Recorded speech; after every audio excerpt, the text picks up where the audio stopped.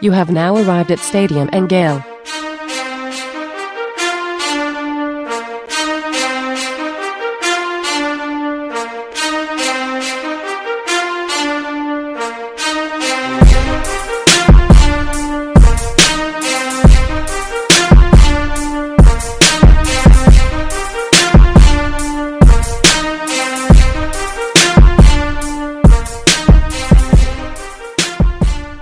Boys and girls, ladies and gents, welcome to another episode of Stadium and Gale. It's your favorite Uncle Silk. It's Dan. And Tori. Same corner, same time, and a weird L, coming off a weird L, man. But nonetheless, we are here. It's Florida State week. It's rivalry week. I still feel good nonetheless. This team is a little bipolar, but it is what it is. How you guys feeling? Nick, how are you feeling? You just got off the airplane not too long ago. Had to drive back. Yeah, Tell us about Vandy. Love Nashville, man. Great city. It is far and away, head and shoulders, the best college town. Not a college town, it's a city, but best SEC city. Hung out with a bunch of the writers. Went to Broadway. Had a good time. I think I was possibly going to get mugged. Zach Alberverdi, shout out to him. Kept me from just, drinking, being friendly with the wrong people. Zach came and grabbed me and was like, hey, man, I think it's time to go. So we left. You think you TJ? Hey. And shout out to our boy Mike, who was disappointed that only 33% of Stadium and Gale made it to Nashville. We'll work on it for next time. I've definitely shout out to Tennessee Mike, bro. I definitely want to make Nashville this season, definitely as far as business and a lot of things didn't go how we planned. There's been a lot of twists and turns, and I couldn't go. Like, I knew I was going to Florida State week. That popped up. We just had to make that happen with just the vibes, just going with the network and also these seasons. But the Miami week, and I went to USF. I would have went to Nashville and then Florida State all back-to-back weekends. Yeah, throwing Thanksgiving in there and everything else. You got to. Right, it's a lot. That would be a hell of a schedule, right? Yeah. But we're going to make it happen the next time. Shout out to Hayes Gaming that says he's here to watch Uncle Percy Harvin Silk. Hey, you know how I inside joke game, there, baby. but yeah. ready to go. Appreciate it. Hayes Gaming. I'm actually reporting down from the 954 Coral Springs down here in the old childhood home. It's good to be back. I haven't been back down in South Florida for a long time in a while. So good to be back in Coral Springs. Went to La Bamba, got some La Spadas on the Nice. Cafe Monterano tomorrow. Not a big deal, right? So big weekend ahead, Nick. Big week for Thanksgiving. I'm cheating on Embers this week. Oh, yeah? With who? Well, it's my birthday Friday. Shout out to birthday. FSU for making me work on my birthday. High school program playing on Friday. But my parents are coming to town for Thanksgiving. Fiance's parents are coming to town. We're going to Prime and Pearl tomorrow, not Embers. Little Meet the Fockers vibe? No? Hopefully. No cats, though. No cats. Right. Man. Well, Nick, how was the I got to ask, I always tell people one of my favorite bars in all of Nashville is the Patterson House. Sent you there. I'm sure other people did as well, but how'd the Patterson House treat you? Well, I've been to the Patterson House. Okay. But it's always fun bringing somebody who hasn't been there. It's like it's in a nondescript building, like this little corner building. There's really nothing around it. And you walk in and it looks like you're in a library. There's, a little stand where the hostess or host is waiting. And behind them is like a bookshelf. There's a couch. Right. And then you walk through like this curtain. And then there's just like this speakeasy type bar. The bartenders are super knowledgeable. Was talking to our bartender because Zach Alberverdi, not much of a drinker. And these drinks are elaborate. So I get my old fashioned, a bacon infused old fashioned, fantastic. And this guy kind of like asked Zach what he likes, figures something out. Zach had two of them. It's a really cool spot. If you're in Nashville, definitely would suggest that. Biscuit Love was fantastic. Hit up $5 Bakery today, and then went to the Parthenon. And it was my first time actually going into like the museum. So love Nashville. Yeah, no, Five Daughters Bakery. They have cronuts. Did you get a cronut, Nick? Yeah, so sure did. It's like a croissant donut. Has I think they said it has 100 layers or something like that. Fantastic. Yeah. Patterson House was probably the first speakeasy I ever went to. I think it was in 2011, was in Nashville. A buddy of mine was in law school there, said, hey, you have to go to this bar. At the time I was used to drinking, whiskey and Coke and whiskey and water, etc. I was like, you have to go. That's where I got turned on to old fashions, and it's been a swan song ever since then. But anytime I can go there, DK here in our chat mentioned that I sent him and his wife there. No, anytime anybody goes to Nashville, I always encourage you to go to the Patterson House. And if you are a foodie and you like doing chef's tasting menus and all of that, there's a restaurant right next door called the Catbird Seat, which is fantastic as well. So Stadium and Gale will be in Nashville in 2 years. Hopefully it doesn't necessarily coincide. I'm going to Nashville before then. I'm not waiting on this show. I'm gonna go like good point. We may never have a UF Vanderbilt game consistently every other year with the new schedule that might come out. I just gotta get to Nashville. I think you got the men's basketball tournament there. SEC basketball tournament in Nashville. Is it? All right. I can fake like I'm doing some content out there or something. Yeah. That's a weird basketball court too, because that's one of the ones where it's elevated in your seat. No. They play in Bridgestone. Oh, the SEC tournament? Yeah. Oh, I thought you meant a UF Vanderbilt basketball game. No, apologies. No. Yeah. No, the SEC tournament is in Nashville. They play at Bridgestone, the Bridgestone Arena, where the Preds play. Tampa, shout out to Tampa. Tampa beat the Preds on Saturday, right? They sure did. Yep. And I'll be watching the UF men's basketball program against Ohio at Amalie Arena, where the Lightning play here in a couple weeks with my buddy Derek. Brooke will be there. My friend Kelsey, a big fan of you, Silk. She said that she likes me too, but she's a bigger fan of you. I don't know who you're talking about. I think I know Kelsey. Yeah. So that'll be a good time. But just a quick housekeeping note, was cool to watch. I don't think we'll get much into it. It was great to watch all of the UF basketball game on Friday evening. We'll watch the highlights of it. But to come back down from a 19-point deficit to steal that game from FSU is just what I can envision will happen this weekend. Well, this Friday against FSU in football. But we'll see. Well, we have our buddy James Coleman that covers FSU joining us today. So we're going to kind of do an inverse of what we would normally do on Stadium and Gale. We're going to talk a little bit about the upcoming game. We'll talk then about recruiting, and then we'll talk about the Vanderbilt game this past weekend. But before we do that, as always, this show is sponsored by our friend Alan Horn with State Farm Insurance. Visit him at Alan Horn. That's ALANHORNE insurance.com, or give him a call at 706-692-2888. Florida, Georgia, Tennessee, and Alabama. It is free to get a quote. It is always worth shopping around your insurance, whether that's home, boat, car rental, business insurance, retirement planning, whatever it might be. Give Alan and his team a call again, 706-692-2888 or AlanHornInsurance.com. So, you want to introduce our guests for the show today? Absolutely. We're kicking it with James Coleman, former Florida State fullback and also host of Spear Tactics. James, how's it going, my dude? I'm gonna say Spearatics. I don't want to get my guy. Spearatics. My bad. My guy Chris. I think Chris coming on too, or I hope so. We don't see Chris in the chat room right now. We can resend him the link, and while we do that, we can get started. I think he's on his James, you played fullback? Yeah, fullback. I'm a big fullback and punting guy. Those are my two things. Shout out to Hunter Joyer, the last fullback at Florida. Yeah, I'm not a big punter. I hate punting. Kickers are weird to me, but kickers are weird. But I like weird. Punters are people. Physicality. The world was a better place when we used the fullback more. The nation just felt more macho. It's very soft now. Mumble rap and yes, and not lack of fullbacks is bothering me, but it's all good. I'm getting old though. Yeah, I like mumble rap. I'm okay. Depending on who mumble. Depends on who mumbling. Some of them mumble okay. The Migos shot unfortunate, whatever. But I like them, but not all of them. Future mumble rap technically, but he my age, so he ain't really. It's a couple. He mumbles, but it's a little clear. Yeah.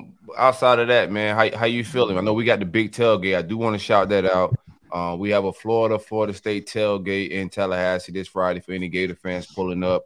We're gonna be at Lot 19. Also, you can check the Roll-Ups Twitter page in the bio for that link, or on our profile page anywhere on Twitter. you'll find a link for it. I'll send out another tweet. But if you're coming to the game, you don't have anywhere to hang out. Even if you do have somewhere to hang out, cancel those plans. Come pull up, hang out with us. We at the top of lot 19, giving it up. James, that's your spot. What it's like out there? Tell the people what it's like. I mean, it's nice. It's a nice little view. It's really easy to get in and out of once you get up there. But we're at the top. You can see Doak. You can see the soccer fields. We're gonna have a good vibe. Ever since I caught that COVID bad, like it dogged me. So I don't like being around people too tight sometimes now. So we can get spaced out. We can have a good amount of space there, and really we're gonna just party, man. It's all you can eat, all you can drink, all you can smoke cigars. I can't vouch for the other stuff, but that's there as well. I can assure you it'll be there. But the cigars will be provided by thehumidor.com. The alcohol will be provided by ABC Fine Wine and Spirits and Game Day Vodka. Game Day Vodka does do a Florida State vodka as well as University of Florida vodka. So if you're allergic to Garden and Gold vodka, we'll make sure you have some blue and orange vodka that you can partake in as well. And then the food, a bunch of different people from Tallahassee. If the food's not good, please let me know because I roast people. Like if it's not a good product, I want to know. But as far as that, if you can outdrink this tailgate, you got problems. I'm gonna be honest with you. You should go get help. But we're gonna have a good time, good vibes, and then hopefully we're gonna test it out, James. I know a few people that's gonna test it out coming from the Gator side, man. Please do. I don't want to take it back, but we hopefully have good vibes to where we can actually see a game where we're entertained. I always tell people this: outside of the spirit of the rivalry, for me, I'll be entertained as long as we're winning. But if not, I would at least like to not leave the game early. So that's kind of one of my things that I've been wishing for this season. No doubt. Now we got to talk some football. Dan, you can lead the way. FSU goes into this game for the first time in a while as favorites against the Florida Gators. Going strong right now. They're in Tallahassee. Mike Norvell and Jordan Travis have them humming at 8-3 right now. I think they're second in the ACC. Their division, what are they in the Atlantic division there? But things seem to be humming there in Florida State. You guys were able to flip a recruit today. It seems like a lot of good things are happening in Tallahassee. James, give us the overview of what's going on this season and why you guys seem to be finally putting it all together. Well, being for real, it's a combination of being healthy at the right time, finally having a proper age type of this is one of the older teams that they've had in quite some time, and the ACC kind of having the turnover. Clemson, even though we lost, you were able to be competitive, but Clemson doesn't have the quarterback play that they've had in past years. This was one of the better North Carolina State teams, but you knocked their quarterback out, and you should have won that game. Wake Forest it's kind of like Vanderbilt. Every 4 years they have a bunch of guys who probably going to become senators and doctors and judges and stuff. They just happen to be good in football. I mean, it's hard to beat a bunch of 26, 27-year-olds that are in shape, but you still should have won that. But when you look at Syracuse and the other teams, and this is where you kind of judge the climb, you're not Clemson ready yet. You got to still get there, but you should be able to beat the teams that you're on par with, and as well as a rival. So beating Miami very handedly helps. And again, being healthy. With guys like Fabian Lovett, Jared Verse able to be able to come in and play, that gets you the ability to be able to show proof of concept. You can only sell that we're going to be better for so long and not be better. Eventually, you got to be able to show the product on the field. And one thing that Mike Norvell, I hate non-tangible things like it looks better, it feels better. At the end of the day, it's about wins and losses. That's why we played this game. Looks don't mean absolutely nothing to me. But right now, it looks like we're an 8-3 team with the ability to be a 9-3 team. So that looks a lot better than a 5-7 team that people are saying, it feels better than the previous guy. I think Mike took over in a tough spot though. You had Jimbo that was checked out, then you had Willie's seasons, and then you take over and it's 2020. So recruiting's harder, the schedule's weird. Where do you think that the program is now? In year 3, recruiting just get a big flip today, and then obviously the big 4-game run that Florida State's on right now, just murdering teams. I mean, it's not right where you want to be at. Anytime you fire a coach before 3 years, to quote an athletic director from a rival, won't give his name, but you guys might be familiar with him. Anytime you fire a coach early all you're doing is setting yourself up to fire the next coach early. So you have to give a coach time to be able to establish what they have. And really, it's 3 recruiting classes. That's typically where you can say that those are his guys. And now I will say COVID probably helped Mike Norvell better than it did the previous 2. Because when you think about what Willie took over, he took over a team that was literally a few dummies away from being on academic probation with APR. So when you relax the APR, what that means is I can go in and cut everybody. I can get rid of as many kids as I want to. And so when you look at the heavy turnover that happened with Florida State, and you look at what he was able to do in the portal as well as recruiting, Mike brought in his guys. Now, 2020, I give him a wash, but there's still no reason that you almost lose to Jacksonville State. I'd argue that if he would have played Jordan Travis the way he should have played in 2020 and 2021, you'd probably not lose those 3 games because Jordan Travis would be exponentially better. As I talk about like some guys like Kalen DeLoach, the only development of Kalen DeLoach is that Kalen DeLoach is playing. He didn't play at first. So it's easy to get better when you actually play. But I think he was trying to find himself, trying to listen. And I think we're trending in the right direction. If his biggest recruiting job is going to be this, if he brings everybody back, not everybody, if he can bring 75% of the guys who are eligible to leave back, that's the best recruiting job that Mike Norvell can do because that will directly impact the 2023 season, which will help you develop your 2022 recruits, your 2023 recruits, and will probably give you the momentum that you need for 24 and 25. I seen real quick on then we'll get to some game, but I seen a draft board with Jordan Travis like 9th overall on there. Is there a shot you think he leaves early? Stop saying that. I don't. No. I think it was the 9th best quarterback in the draft, Corey. 9th best. That's what I said. 9th best. I said you had him 9th overall. Yeah. I said overall. Big difference between 9th overall and 6th round. But talking about overall quarterback. I'm sorry. I didn't mean overall. That'd have been a drunk writer. That would have been right now. But even 9th quarterback, that ain't. I mean, that's pretty high. You know what I'm saying? That's not far down the board at all. What do you think happens with Jordan Travis? Chris, we got Chris on the show too. Shout out to my man Chris. Pulled in a little late. That's on me, man. I apologize about that. But welcome to Stadium Miguel, my dude. Appreciate it. Chris, what you think about Jay Trav? Well, we talked about it on a previous show, and I personally think that Jordan Travis has showed his best game or his best ability to be an actual quarterback this season after being under Tony Tokarz for a season. A lot of people love Kenny Dillingham. Everybody knows that he moved on to Oregon. I got no problems with Kenny. He's more of a play caller than a coach. And I think once Tokarz was brought up to the position to be the quarterback coach, he showed Jordan how to be more of a pocket passer with being able to use his ability to throw the ball versus being able to run it. So I personally think that J-Trav doesn't have enough film to show his quarterback abilities versus his running back abilities. So a lot of people are saying it's better for him to go in this class because it falls off pretty quick after your first 2 guys. And I kind of disagree. I think that you would rather be the number 6 guy next year versus being the 9th guy this year, because being the 9th guy this year is like bragging about being, I won't say what I want to say, but you can't really brag too much about being the 9th overall QB in this class because it falls off too bad. So I think he would be smart to come back, but that's my opinion. Okay.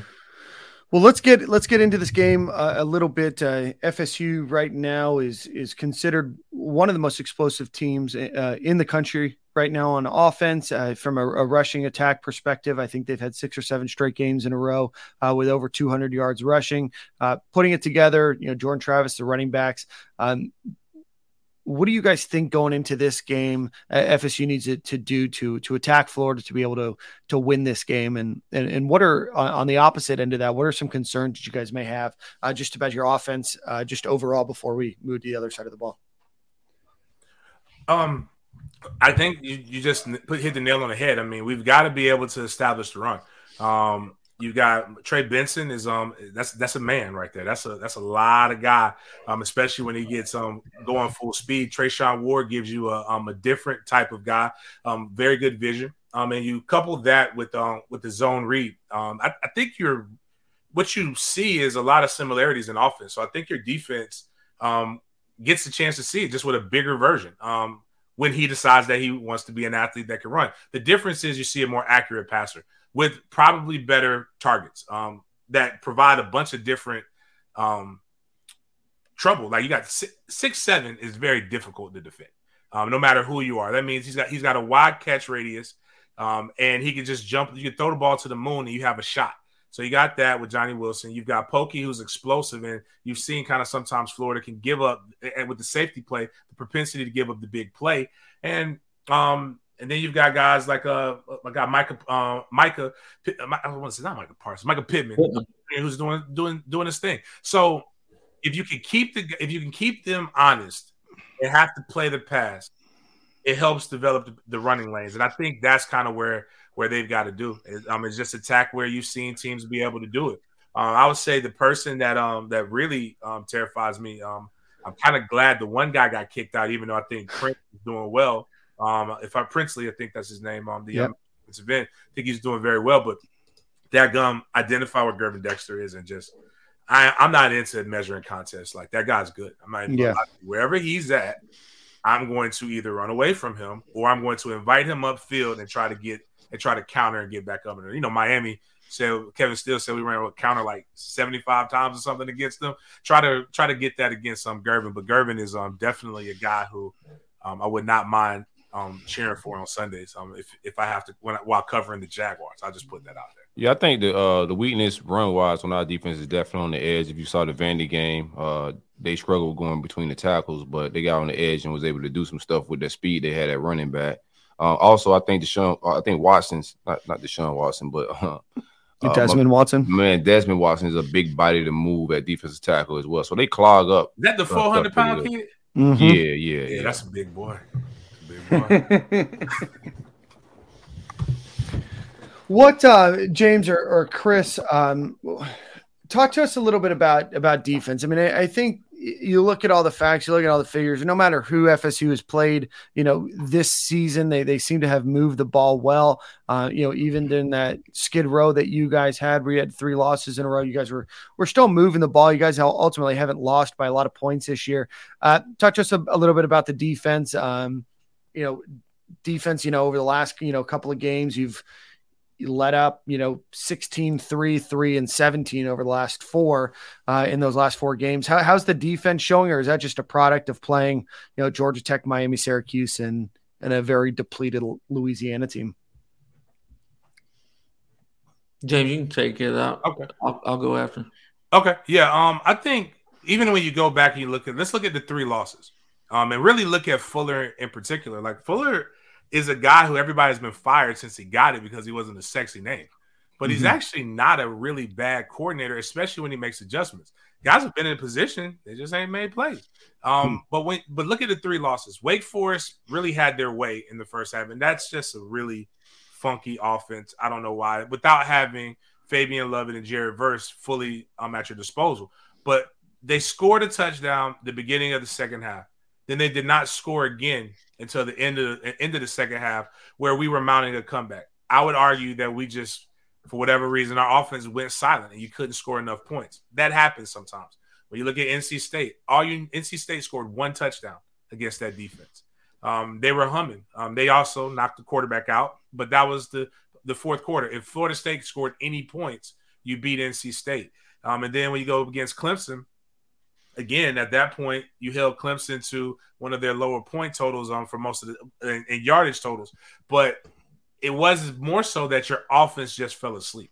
So I think the adjustments that he makes, those guys are getting more and more confident.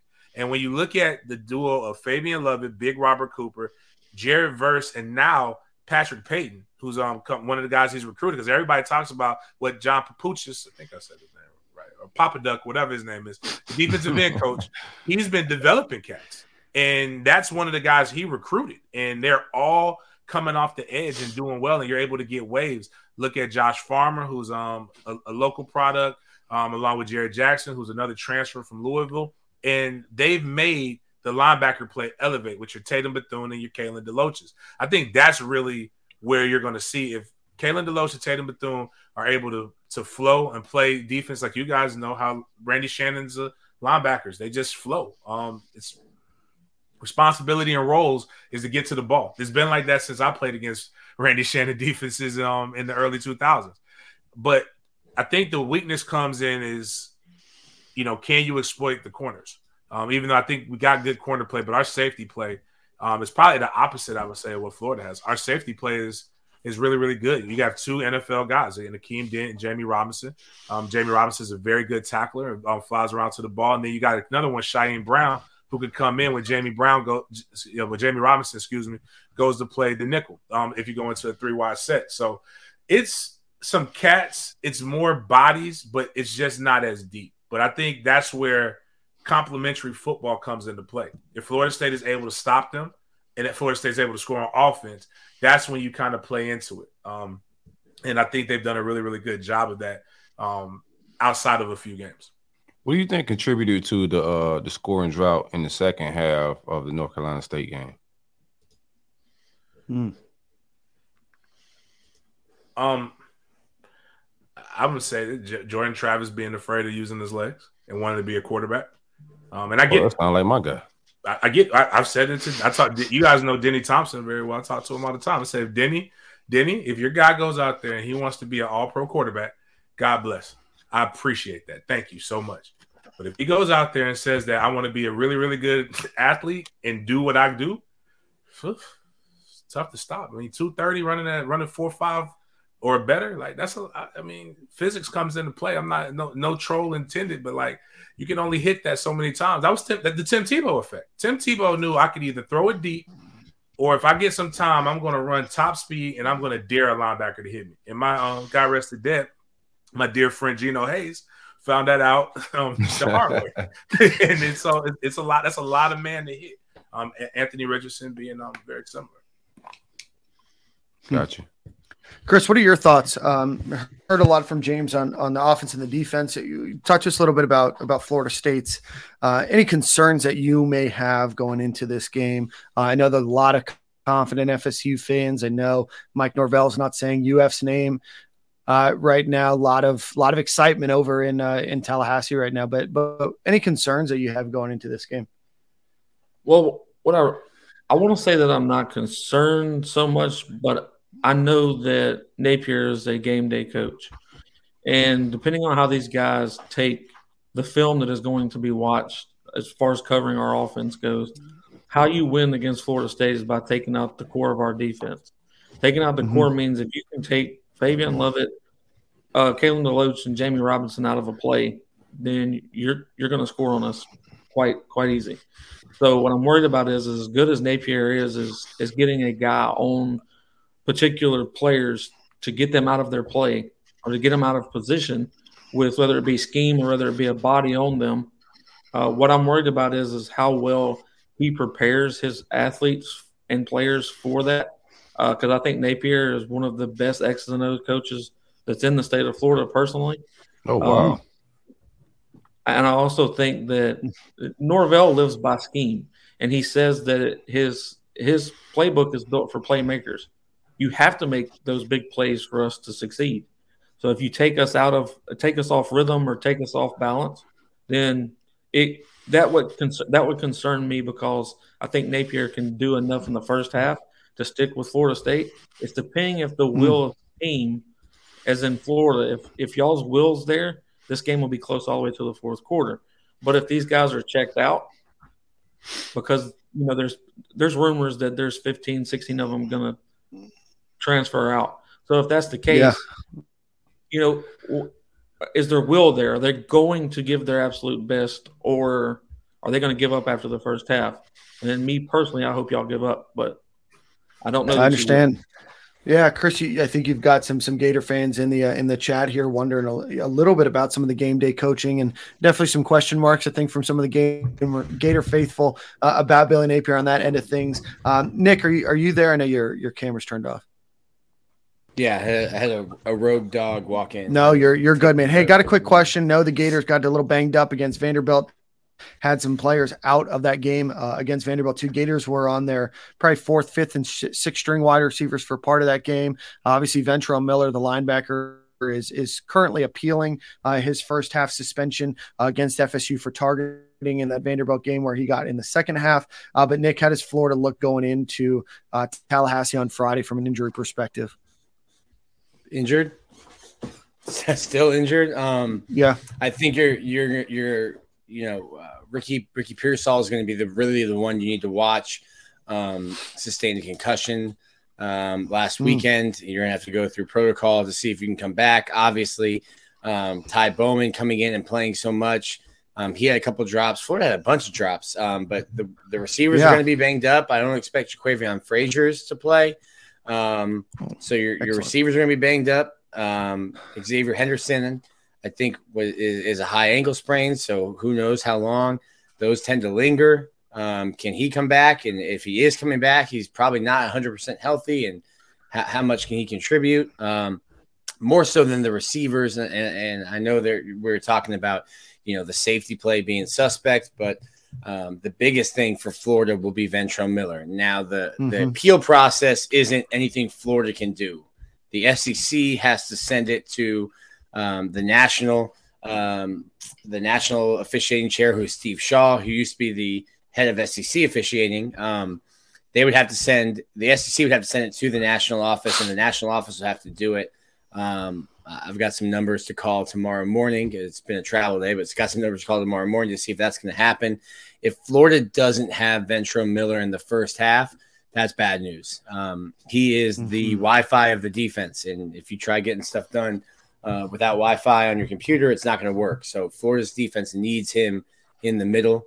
And the way that Miami, the way that Florida State's offense has been running, you can't afford not to have Ventrell and then to get him back in the second half, but you're down 28 points, because you didn't have your captain and your guy in the middle.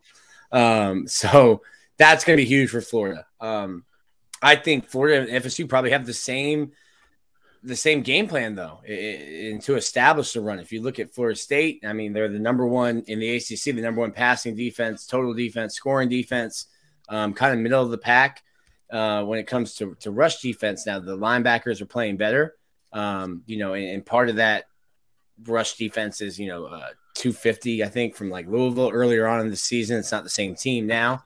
But Florida is what they are, and we know they need to run the ball. Thought they'd run it better. We haven't talked about Vandy yet, but thought they run it better last week. Florida needs to establish the run, and then use that, to their advantage. If you start getting guys selling out for the run, to then hit some play action passes and take advantage of those safeties. I think Florida runs is not a problem. I think when AR decides not to tuck it or they decide not to call design runs for him. That's when the issue. So I don't have any second thoughts on my offensive line in the running. Vanderbilt came in to stop the inside run, shut down the A gap, and was going to pretty much test AR and see how much he wanted to run the ball. And I think we came in with kind of a Kentucky game plan. We threw it around 42 times. We weren't aggressive in the run game. We only had one design run at the top of the first half. So just from that standpoint, I think they need to make it more of a point to run AR the ball. To run the ball with AR and not give him the option sometimes. Yeah, Gators only rush 21 times, 32% of their plays against Vanderbilt. Obviously very different than I think a lot of fans expected, especially from what's been working this season. Well, Chris and James. It was some weird calling. So in-game, Chris, we got a lot of problems with in-game stuff around here, Chris, but we appreciate that compliment. We talked about that, man. Billy Napier hates punters. He runs on 3rd and 8 because he's already going for it on 4th down. He'd rather pick up 2 on 3rd and 8 and go for it on 4th and 6. Analytics is ruined football. Like, just play, play. A lot of overthinking. Play film, don't overthink it. Yeah. I mean, the biggest thing to me for Florida against Florida State, which, I mean, against anybody that y'all have played this year, it's what Anthony Richardson's showing up that game. What kid are you getting that day? So, yeah, Florida, I know, is still hoping for kind of a complete Anthony Richardson and complete running back game. I think that we've had some flashes of both. Certainly the rushing attack as a whole has been a lot more proficient than the passing attack. But if Florida's able to put it all together in a game, they certainly could be dangerous. But we're going into game 12, so Not gonna hold my breath, but also, not gonna say it couldn't happen either. James, Chris, let's get some score predictions from you. Florida and Florida State's obviously a rivalry that has been the talk of college football for as long as any of us have been alive. It's always a game that everybody looks forward to, usually on the last Saturday of the year. Unfortunately, we get this one right after the St. Thomas Aquinas game on Friday evening this year. But Chris, James, give us a score prediction for this one. Mine is 38-27 for Florida State to win. 38-27. Okay. I'm gonna go 35-24.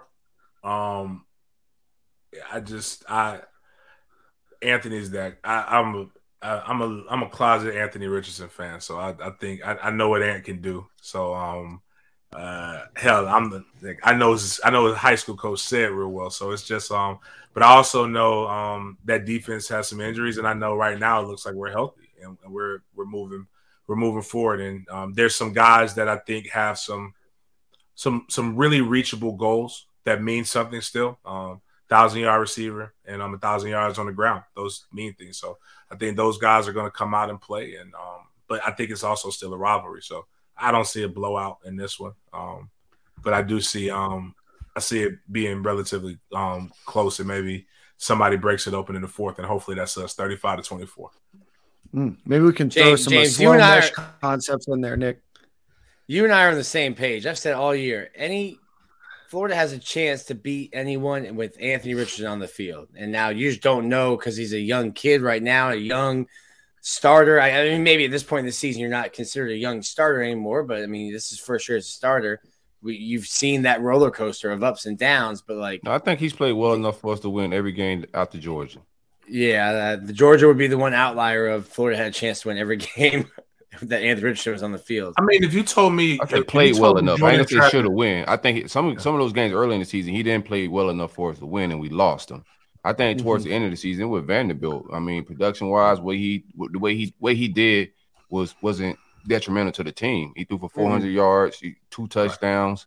He had a shitload of drops, a lot of drops, so the percentage is a little down. Yeah. There's some decision making he could have changed, right? Some situations where he made some bad decisions as far as not keeping the ball.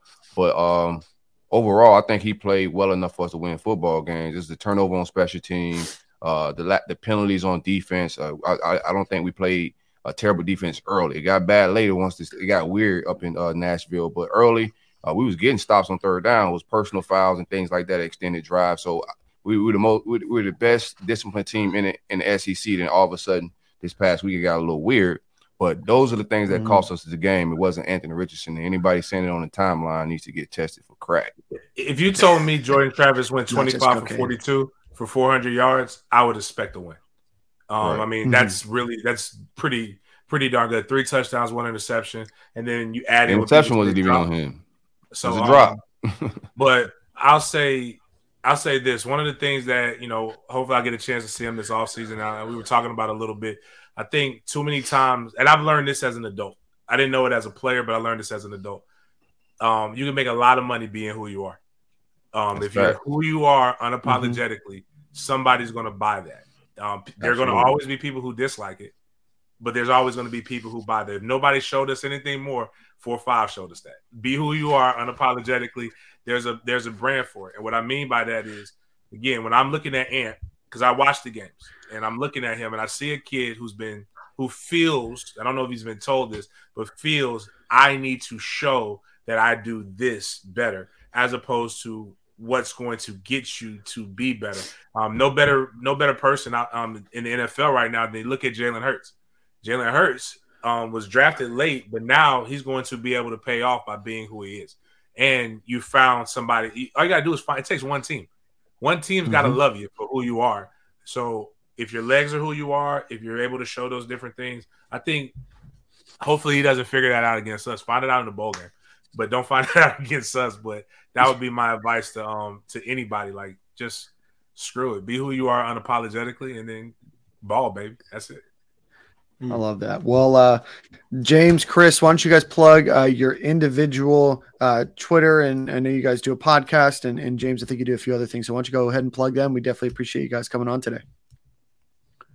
You can find me at any social media, whether it be Twitter, Instagram, Facebook, at Spear Addicts. And that's how you find me. And the YouTube page as well as at Spear Addicts. We do a show that goes on television on Monday and Thursday at 7:30 Eastern time. Nice. Television. All right. James. At Big Game James _36, because at Big Game James 36 is apparently still in Twitter prison, even though I see Elon, you're freeing people. Please free my dog. Oh, man. We need to get him to put a public poll out there, James. Maybe you can be like I'm not going to say freeing everybody else. God, dog, my man's done 3 hard years in the labor camp. But I see so many people get slammed. I don't know how I made it through all these years without getting like kicked out of here, man. Yeah. It's like a miracle. Yeah, Silk had himself a big day on Twitter today. Yeah, the crazy part is I had never been suspended up until that point. I got the death penalty right out the gate, so it was the wildest thing. But at Big Game James _36 on IG, on Twitter, at Sporadics with Chris on Mondays and Thursdays. Also post game, sometimes half game stuff. At Sports Den _live if you're looking for basically just a fun sports and topic show. We appreciate the likes people pay that. But bigger than that, man, I can't wait to hang out with the guys with the roll up on this Friday. Liquor will be there at 2, food will be there at 3. We'll be up there all day. We'll have televisions, we'll have screens, we'll have all the different things, man. It's kid friendly if you watch them. Just don't let them get into the moonshine or the edibles. That's not on me. That's on bad parenting. My kids drink. Like so. I'm with that. So, but would love to see guys come here and then let's fellowship in a manner in which is a little bit different. Absolutely. Social media is for the trolling. It's all for fun. When we get together, man, let's just have some good vibes.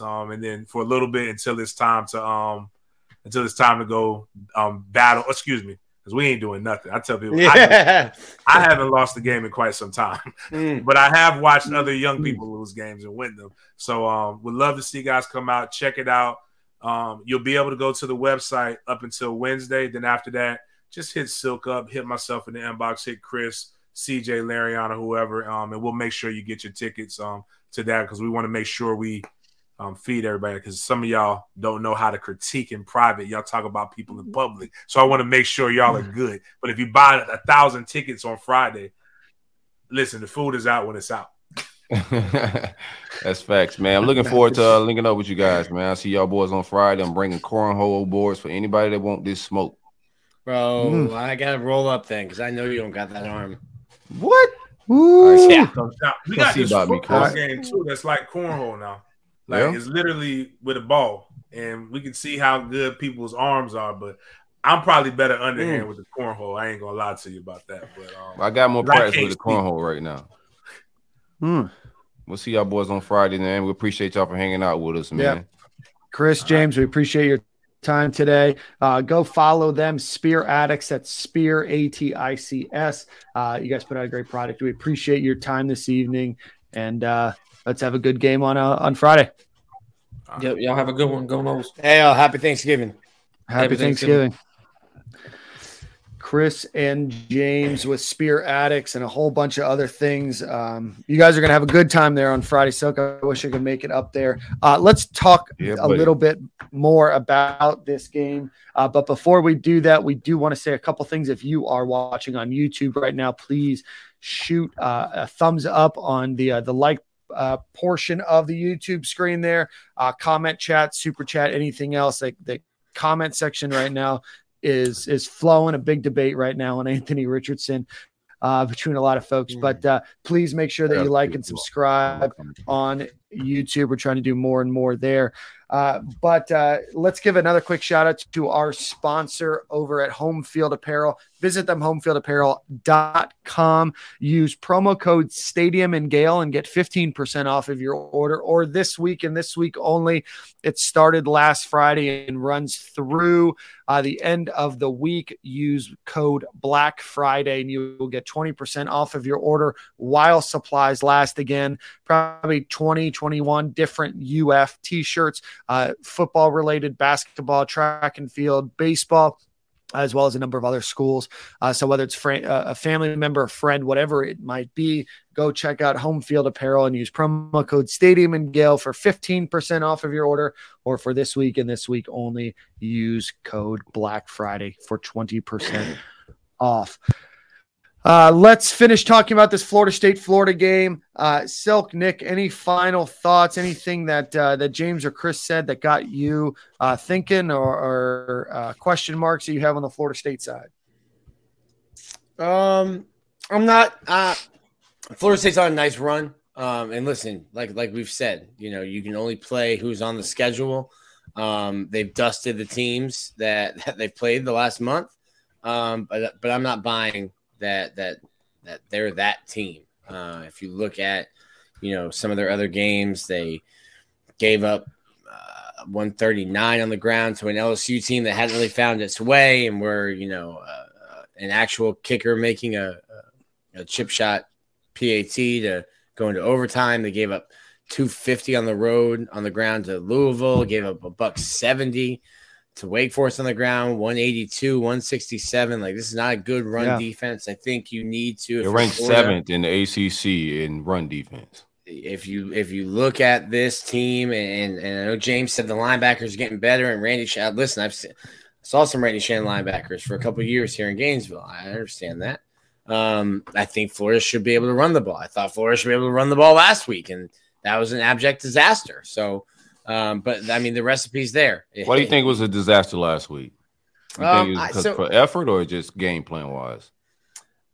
Bro, first off, 11 a.m. in Nashville. I said it. 11 a.m. in Nashville, it gets weird. Weird stuff happens. I don't know. So I see a lot of message board and Twitter, and they're like, AR had this running lane. And I just don't know if that's an actual read option or if that's just a handoff.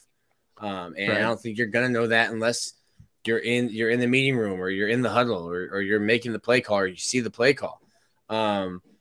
So I don't know. I think they did a good job. I think a lot of times I saw the shoot.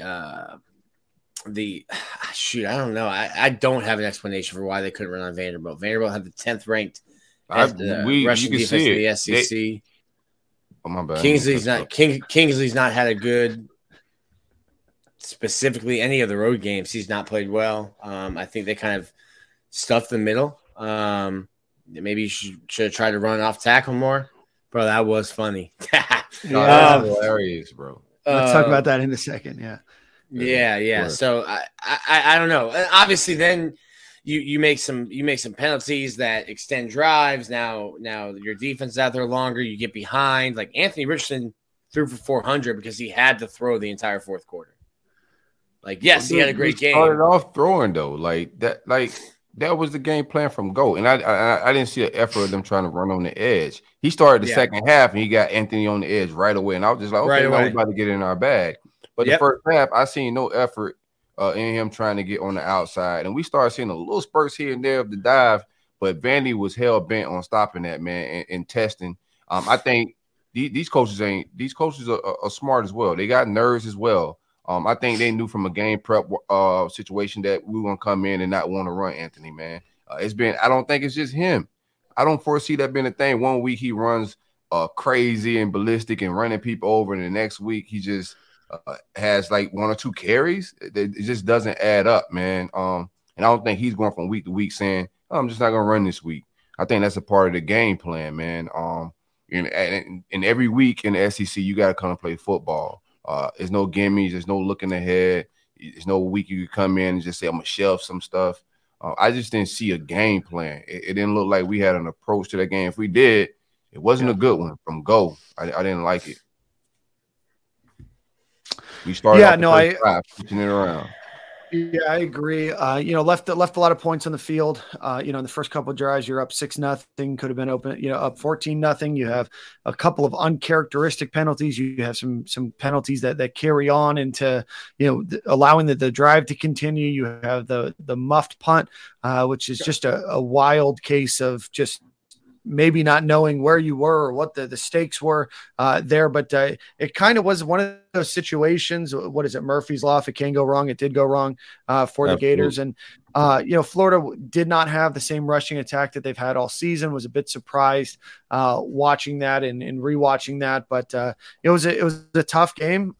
You let Vanderbilt hang around, and then it just got a little too much to handle, which is a weird thing to say about Vanderbilt. But unfortunate there. No doubt. I handled Broadway. I handled Broadway better than they handled Vanderbilt. Yeah, let's talk. I want to talk more Florida State. Yeah, let's talk about Florida State first. Let's not get too far off.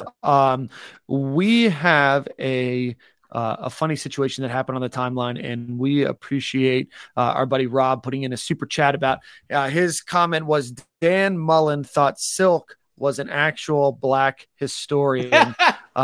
So Dan Mullen know who Silk is, man. I don't think he thought I was a Black historian at all. He definitely. Yeah, no, I don't think. I think that I know for a fact that Dan Mullen knows who who Silk is. But if you want to know the cadence in which everything happened today, Silk here. Let me just pull up the exact tweet so I can make sure that I get everything right. Silk today at 9:19 this morning. So early on in the morning, Silk said, "This moment in Black history, Greg Knox is the only Black coach to beat FSU with no prior experience as head coach or calling plays," and posted a glorious photo of Greg Knox looking Gazed over up into the sunshine. Dazing off on Ron Zook Field at Doak Campbell Stadium. Dan Mullen, 6 hours later, looks and says, by the way, Silk did not tag Greg Knox, did not tag Dan Mullen. And based on what I can see, I don't think tagged anybody or anybody tagged Dan Mullen in this. Dan Mullen responded probably between a couple of Celsiuses and between some wake surfing, said he was the interim for the Gator Bowl at Mississippi State. So he had experience and deserves an opportunity to be a head coach. Silk then responds, "I agree, especially after beating Mike Norvell last year with the odds against him." So if you'll remember, Greg Knox is currently the running backs coach at Buffalo, the University of Buffalo, not the Buffalo Bills. I don't know if that shot's coming, but congratulations to Greg Knox, and certainly Silk made for a very funny moment on the timeline today. Bro, I seen a couple. I didn't even see the reply. You didn't see the reply? Yeah, man. No. Yeah, we was having a conversation, man. I know Dan like that. I seen a couple of old coaches, Christian Robinson. I'm forgetting who else. What's the D-line coach? David Turner, I think his name is. I seen them like it, right? That was early on when I first tweeted. So I was like, okay, they probably got it in the old group chat. They probably sprung it back up, you know. Then I seen them comment in my thread. Keep in mind, my mentions have been nuts all day, right? So yeah, I can see why. so somebody hit me up and was like, "Hey man, you the GOAT." And I was like, "What are you talking about? Like, what could this be about?" And I still hadn't seen it for like another 10 minutes later. I opened up, I'm like, "Yo, is that fucking Dan Mullen?" like, what the hell? So shout out to Dan, man. You were going in like clicking the blue check to see if it was like a notable or a Twitter blue or yeah, man. You know they be playing around.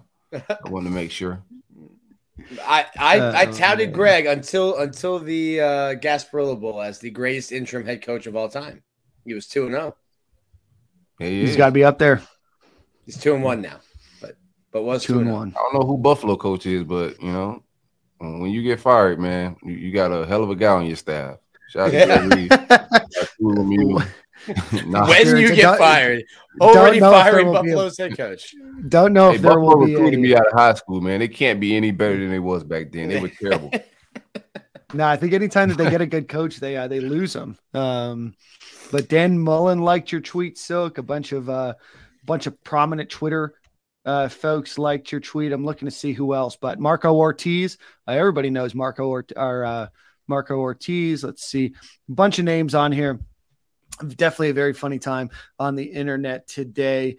And then Chris Sorley, you had a super chat question. I'm going to hold that one until we get to the Vanderbilt conversation. So I'll make sure that we do that. But let's get some final thoughts on Florida State. In Florida, we kind of wavered off a little bit.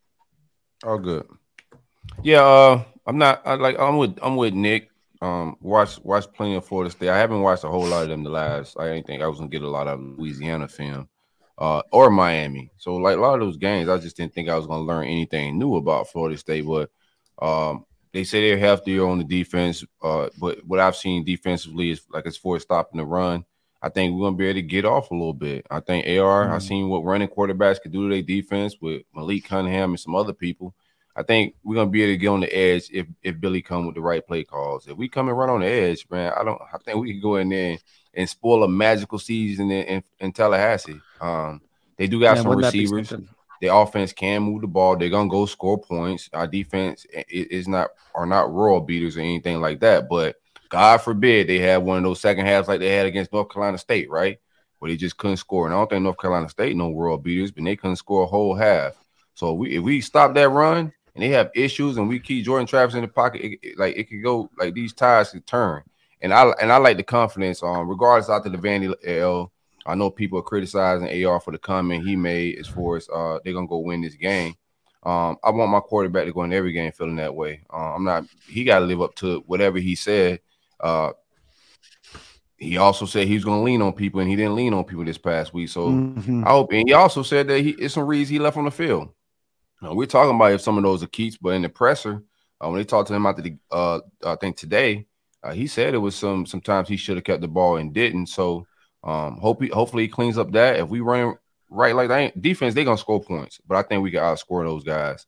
And Mike Norvell has in-game issues. It's just the same as Billy Napier.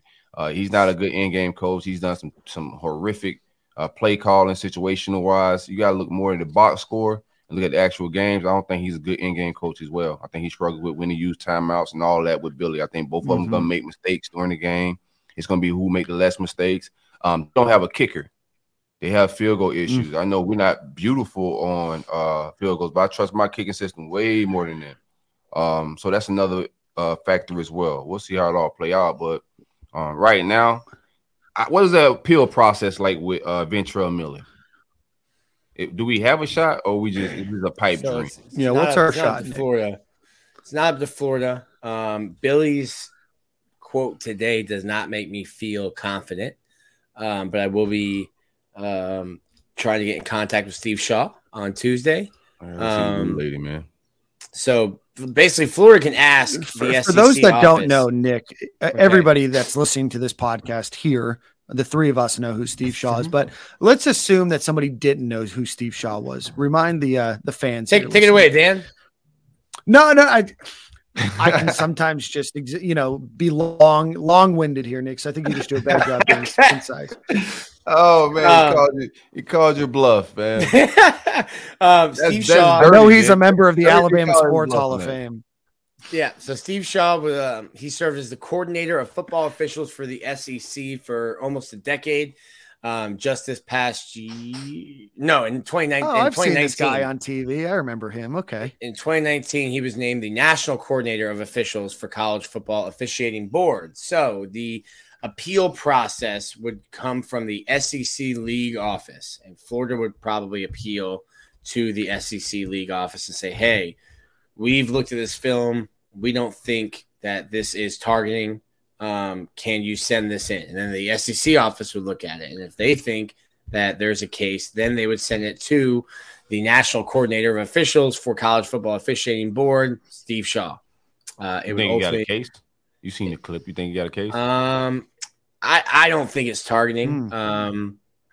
But the way that Billy Napier answered today, he did not seem to be confident. So I don't even know. Part of me, wanting to do my job as a reporter is to call into that office and see if I can get a comment from them. But I don't even know that Florida or the SEC, not Florida, sorry. I don't even know that the SEC has, sent that into Steve Shaw's office. Based on Billy Napier's comment today, it didn't seem like he was super optimistic. Maybe he's playing his cards close to his chest. I don't know. But because Ventrell was ejected in the second half, that means he would be out for the entire first half against Florida State. If the appeal is not made and accepted. Got you. Sorry, I'm trying to pull up the link right now. I was reading about Steve Shaw, his time at AT&T in Bell South while you were talking there, Nick. Apparently he did that. Here is the hit that we are talking about. We're bouncing all over the place. That's okay. Sure. Share screen. We're still talking Florida State a little bit. I was just curious about Ventrell. Want to know. It's Mike wants to dump it off, and here comes the screen again. Drilled at the screen again. And we'll watch that again. Drilled. Mike wants to dump it off. Try to see if we can get a screen again. Now we need that that replay that they do on the TV. Dan, that's what we need. That we can't see nothing. No, it's the helmet they're looking for, the crown of the helmet. I thought his face mask actually hit the shoulder pad from a closer view. But we'll see how it all works out. If they do clear Ventrell up, I definitely feel a lot better about this game. But this probably better look here. Right, here, look at. Let's watch this. Let's shout out to my boy Dancing Bear, Desmond Watson. Look at him. It's poetry in motion. All right, so we will slow this one down. All right, so there you could look at it and say that's leading with the crown of the helmet, and I think that's how an official would say it. I think he's still seeing what he's hitting. Yeah, I think at one point that made contact. I think if he hits right here, that to me is head completely down, crown of the helmet. I think if you accelerate it a half a yard up, I think again, we're splitting hairs here on microseconds of time, but it does look like his head does peer up a little bit more right before he does hit. It does look like he gets shoulder first and then helmet. I'll be honest with you, though, after watching that, I don't think it gets overturned. Yeah. No doubt. We got to survive the first half. I think we survived the first. I think we'll be able to go get points on that defense. I think we could be able to control the clock. I think we'll be able to get explosive plays. They vulnerable. We're a bigger team. I think our offense, we're a bigger team than them as well. It's going to be – we'll see how the trenches work out. But I like physically the way my team look. When I look at Florida State, they do not look like a big opposing team. Their run game is good. Our run defense isn't good, but we'll see how it all plays out. It's going to come down to which quarterback I think can make plays and not cost their team turnover wise. Similar in the quarterback position. In the quarterback, I think Travis is more efficient on paper, but he's not actually. He hasn't been actually do a lot these last few weeks. When he was actually do a lot, like North Carolina State game, I seen a lot of mistakes. So. We'll see where we at with it, man. That's my overall take. What you got, Dan? Yeah, no, I think the Florida State is definitely an improved team from the teams that we've seen the last few years. I don't think that they're perfect. I do think that their record is probably a bit of a mirage. I think if they had a slightly tougher schedule, certainly getting to play LSU at the beginning of the year compared to a little bit later on, I'm not taking away that win from them. They still had to go out and play, the team that they had there in the Superdome. But, FSU has some weapons. I am a little concerned about Johnny Wilson and the ability to, for the Gators to get him under wraps. And I think that Florida State has some weapons. And if they can exploit those weapons, there is a chance that Florida State can win. I think if Florida doesn't, commit penalties, I think if they stay to their game, they don't, have turnovers, I think that Florida and FSU still match up pretty well. I think that Florida has some talented players on their team, and I think that there's holes to exploit against FSU. Hopefully, Florida has a fire under them after losing a game to Vanderbilt, but I also know there's a lot of people looking forward to transferring, a lot of people looking forward to the NFL, a lot of people that are still struggling with that Vanderbilt game that sometimes, especially on a short week, it can be tough to get up for. So hopefully, this team is a team that's excited and ready to go on Friday night. Yeah, listen, there is Billy Neighbor even said it, last week as you had a couple guys enter the transfer portal, and I don't want to hammer guys about doing it. You got to do what's best for you. It's an odd time to do it though, Nick. It kind of puts a bad taste in my mouth to leave the team. You can't leave the team. You can't all right, Trent Whittemore has already graduated. He is in the portal. That makes sense for him. For other guys where you haven't graduated, you can't enter the portal until December 5th to walk in, skip a practice, walk in, take all the crap out of your locker and then dip. Like, to me, that's like finish. You made a commitment to your team, even more so than the coaches. You made a commitment to your team. You made a commitment to the program, to the university. Stick that out. Billy has said that. Guys have told me that they're leaving, but they're, hey coach, I'm going to hit the transfer portal. I'm not going to be here next year. But you stay and you help in practice and you do your part. You play your role. I like the transfer portal. I think guys should be allowed. Like, if a coach can just up and dip, like if Lane Kiffin's going to dip on Ole Miss to go to Auburn, players should be able to do that too. Where would Florida be? Go ahead, Nick. I'm sorry. It just puts a bad taste in my mouth. And I think there's a lot of guys who are going to be in the transfer portal. Double-digit guys are going to be in the transfer portal for Florida. You got guys like Anthony Richardson, whatever the chat is saying, is going to have a first-round grade. You've got other guys like what? It sounds like he may come back, though. I don't know, man. He left some, like – what? Yeah. That comment he said, I don't know, bro. I'm just saying from the quote. I don't know if anybody has that shit on the Twitter Bird app, but he said that he's beating FSU and building for next year. It sounded like a little vaguish, but like said we build momentum for us. The Vegas odds for Anthony Richardson coming back, I think would be in the 4 digits.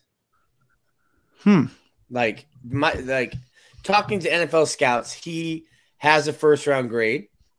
Dang, that thing took off. Put that on mute as soon as I hit it. He has a first-round grade. The NFL is anticipating that he comes out. Anthony Richardson is going to show up in Indianapolis at 420 pounds instead of 440. He's going to run a 4.35. 240. Hold on. You think he is not Desmond Watson? Yeah, you sent it there to the draft. Sorry. 220. 220. He's going to show up in 220 instead of 240. He's going to run a 4.35. He's going to run a 4.4. He's not going to throw.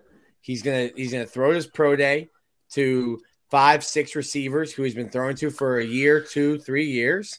It's going to be an orchestrated dance that he's done 14 times before. The ball's going to fly out of his hand.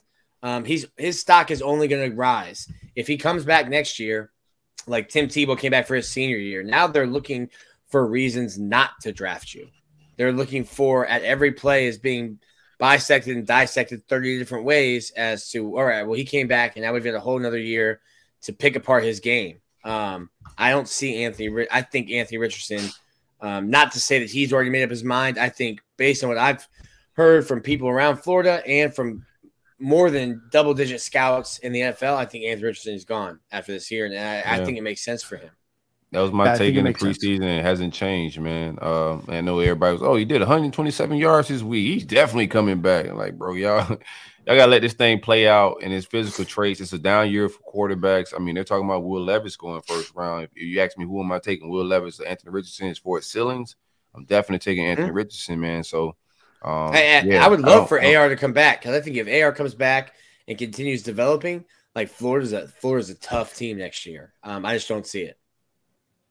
Yeah, I don't see it either. I do think that Florida will go after that transfer portal. Right. So let's where were we? Let's finalize the FSU game real quick. What do you guys think? You think the Gators win, keep it close, lose? What are you thinking? I think we come in with an appropriate game plan. I think AR is gonna come out here and try to, leave off with a bang, because if he is leaving, I don't think he's gonna play the bowl game. So this may be his final game as a Gator. So I think he's gonna come and let it all hang out. I think it's gonna be a very close football game.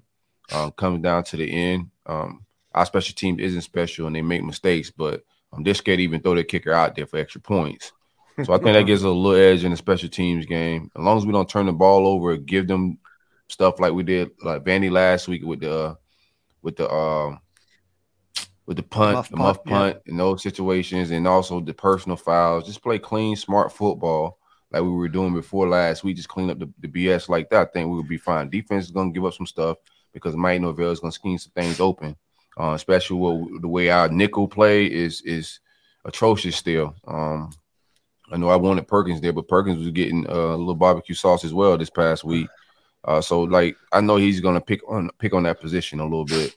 So they're gonna get some buckets. This is what it is. But I think we're gonna be able to pull some things up. I got it in the high 30s. Yeah, I think we win by 4 points, something like that. Okay, I mean 38, 34. Yeah, I think that Florida, especially if they were healthy, stands a really good shot against Florida State. I'm a little worried just about the health of the Gators going into this game. I think the Florida State comes in pretty healthy. They had some injuries in the middle of the year. A lot of those guys, Jared Verse and a number of the other guys, are back now. I'll never say ever on a podcast that Florida State's going to win this game, so I think it's close. I think if Florida can put everything together, if Anthony Richardson can have a good game, and if Florida can limit Jordan Travis from making big impact plays, I think if they play tight on coverage, force him to throw. I think if they force Jordan Travis to throw and win this game, to win this game, I like Florida's chances a lot more. But if you're playing a lot of zone, if you can't, if you're set 10, 12 yards back and they can just move the ball kind of at will at 8, 9, 10 yard outs, then, I think it'll be a tough game for Florida. I think everybody in Tallahassee right now expects to win. We know that this game is never really just always who expects to win and how much better the other team is. It's going to be a hard fought game. It's weird being on a Friday night, but I think it's a close game overall. I'll never say Florida State will beat Florida ever in my life. You can count on I really don't like this. Ain't even no fan stuff. I don't know. I don't feel good. I don't think their team's that good. I think our team is just bipolar. I seen them at their peak and I seen them at their, and we come in on our peak. Like, I think we could do some we could really embarrass them on some shit if we come in on point, man. Looking like the South Carolina game. Shout out to that South Carolina team. Like, I don't know what the hell Spencer Rattler. Like, our defense did a fairly good job. I know it's week to week in college football, but in comparison, they go and score 50, 60 points on Tennessee and beat the snot out of those guys. Rattler throw for like 3+, 4 touchdowns, something crazy. I think Spencer Rattler and Jordan Travis are comparable. I don't think you're far off there. If we come on point and play disciplined football, which is going to be difficult a little bit with Ventura being out on defense early. But if we come in and take care of business, I think we'll be all right. But we'll see what football team shows up. Nick? Florida's winning this game. Talk to me, Florida. Nick. Florida's winning. I feel good, bro. I'm gonna be like, this is no fan stuff. Like, I think that stuff is fool's gold over there a little bit, man. What do you think, Nick? What's your take? I think it is fool's gold a little bit. Like I said it earlier. You can only play the teams that are on your schedule, and they've handled business. You could take away 100 points from their last 4 games, and they still win. They're still 4-0, but it's Syracuse. Like, they lost to North Carolina State with the quarterback out, and you didn't score a point in the second half. Right, that just sticks out of my mind like so much. Well, not only that, their quarterback not only was out, he didn't complete. Their backup didn't complete I think he completed 1 pass for -5 yards the entire second half. It's not good. Not good, right? And you got Nick. Nick was giving positivity, man. We got to like enjoy it. this moment, man. Yeah, Dan slowed my roll. I got nothing else left now. Oh, man. No, I think Florida can run the ball. I know Anthony. I guess my hesitation would be is Anthony thinking, does he look and see what happened with Hendon Hooker and think, no, that ain't me. That I ain't going down like that. I think if Anthony Richardson runs the football, makes people feel that 240, like he said, I think Billy Napier will be able to scheme as well as Mike Norvell will be able to scheme against FSU's weaknesses on defense. I know Florida State's got the best scoring defense in the ACC, but that's a product of the last 4 games they've played. I think, like you said, Silk, I think this is a game that gets into the high 30s. You have to weather the storm and keep it close in that first half without Ventura Miller. Like, you could be exposed without Ventura Miller at middle linebacker. I just think Florida will make the plays. I think they should be able to run the ball. A heavy dose of Montrell Johnson, a heavy dose of Trevor Etienne and Anthony Richardson running the ball. And then with some suspect safety play, that's when you can hit those explosive plays. Like, Florida's red zone defense has been trash, literally the worst in Right. the SEC. Red zone offense, excuse me, worst in the SEC, 121st, I think, in the country. Which makes no sense if you can run the ball. Right. Yeah, it's when the That just comes down to play calling in my mind, because you can run the ball. possibly. Like, most teams that can run the ball, and the laws of football have said if you can run football, you're usually successful in the red zone, and we're not. I don't know if we're getting cute or what's happening, but I think we should be way more successful in the red zone. Could be some better decision making, definitely from our quarterback throughout the season with those keepers, but we still trying to figure out like what's the science behind all that, like what's the real cause. So yeah, so like Kamari Wilson's jump route that should have been pick six. He left on some point. I need that back, Kamari. I need that pick six. I like to jump on the ball, but I need that back, bro. That unfortunately is a 14-point swing for the Gators. He drops that. Vanderbilt ends up scoring 7. So that was an unfortunate but great jump on the ball. We'll get into buy or sell at the end of the show. Let's get into a little bit of recruiting, and then we'll finish Vanderbilt. We'll finish everything else. It's been a good content episode so far. Let's give our friends over at Dome Hats a quick thank you for supporting our show. Go visit domehats.com. Use promo code Stadium Gale. Skip the and, just Stadium Gale. Get 15% off of your order. They are doing a bunch of new Black Friday stuff. If you've seen the Riedel Ike Quez hat that I have and I've been wearing, Nick and Silk have both wore their Dome hats recently. If you own a Stadium and Gale hat, that's from our friends over at Dome Hats. Go visit domehats.com. Promo code Stadium Gale at checkout. From a recruiting perspective, a lot of great things have happened in the last few days. So let's run through some of those.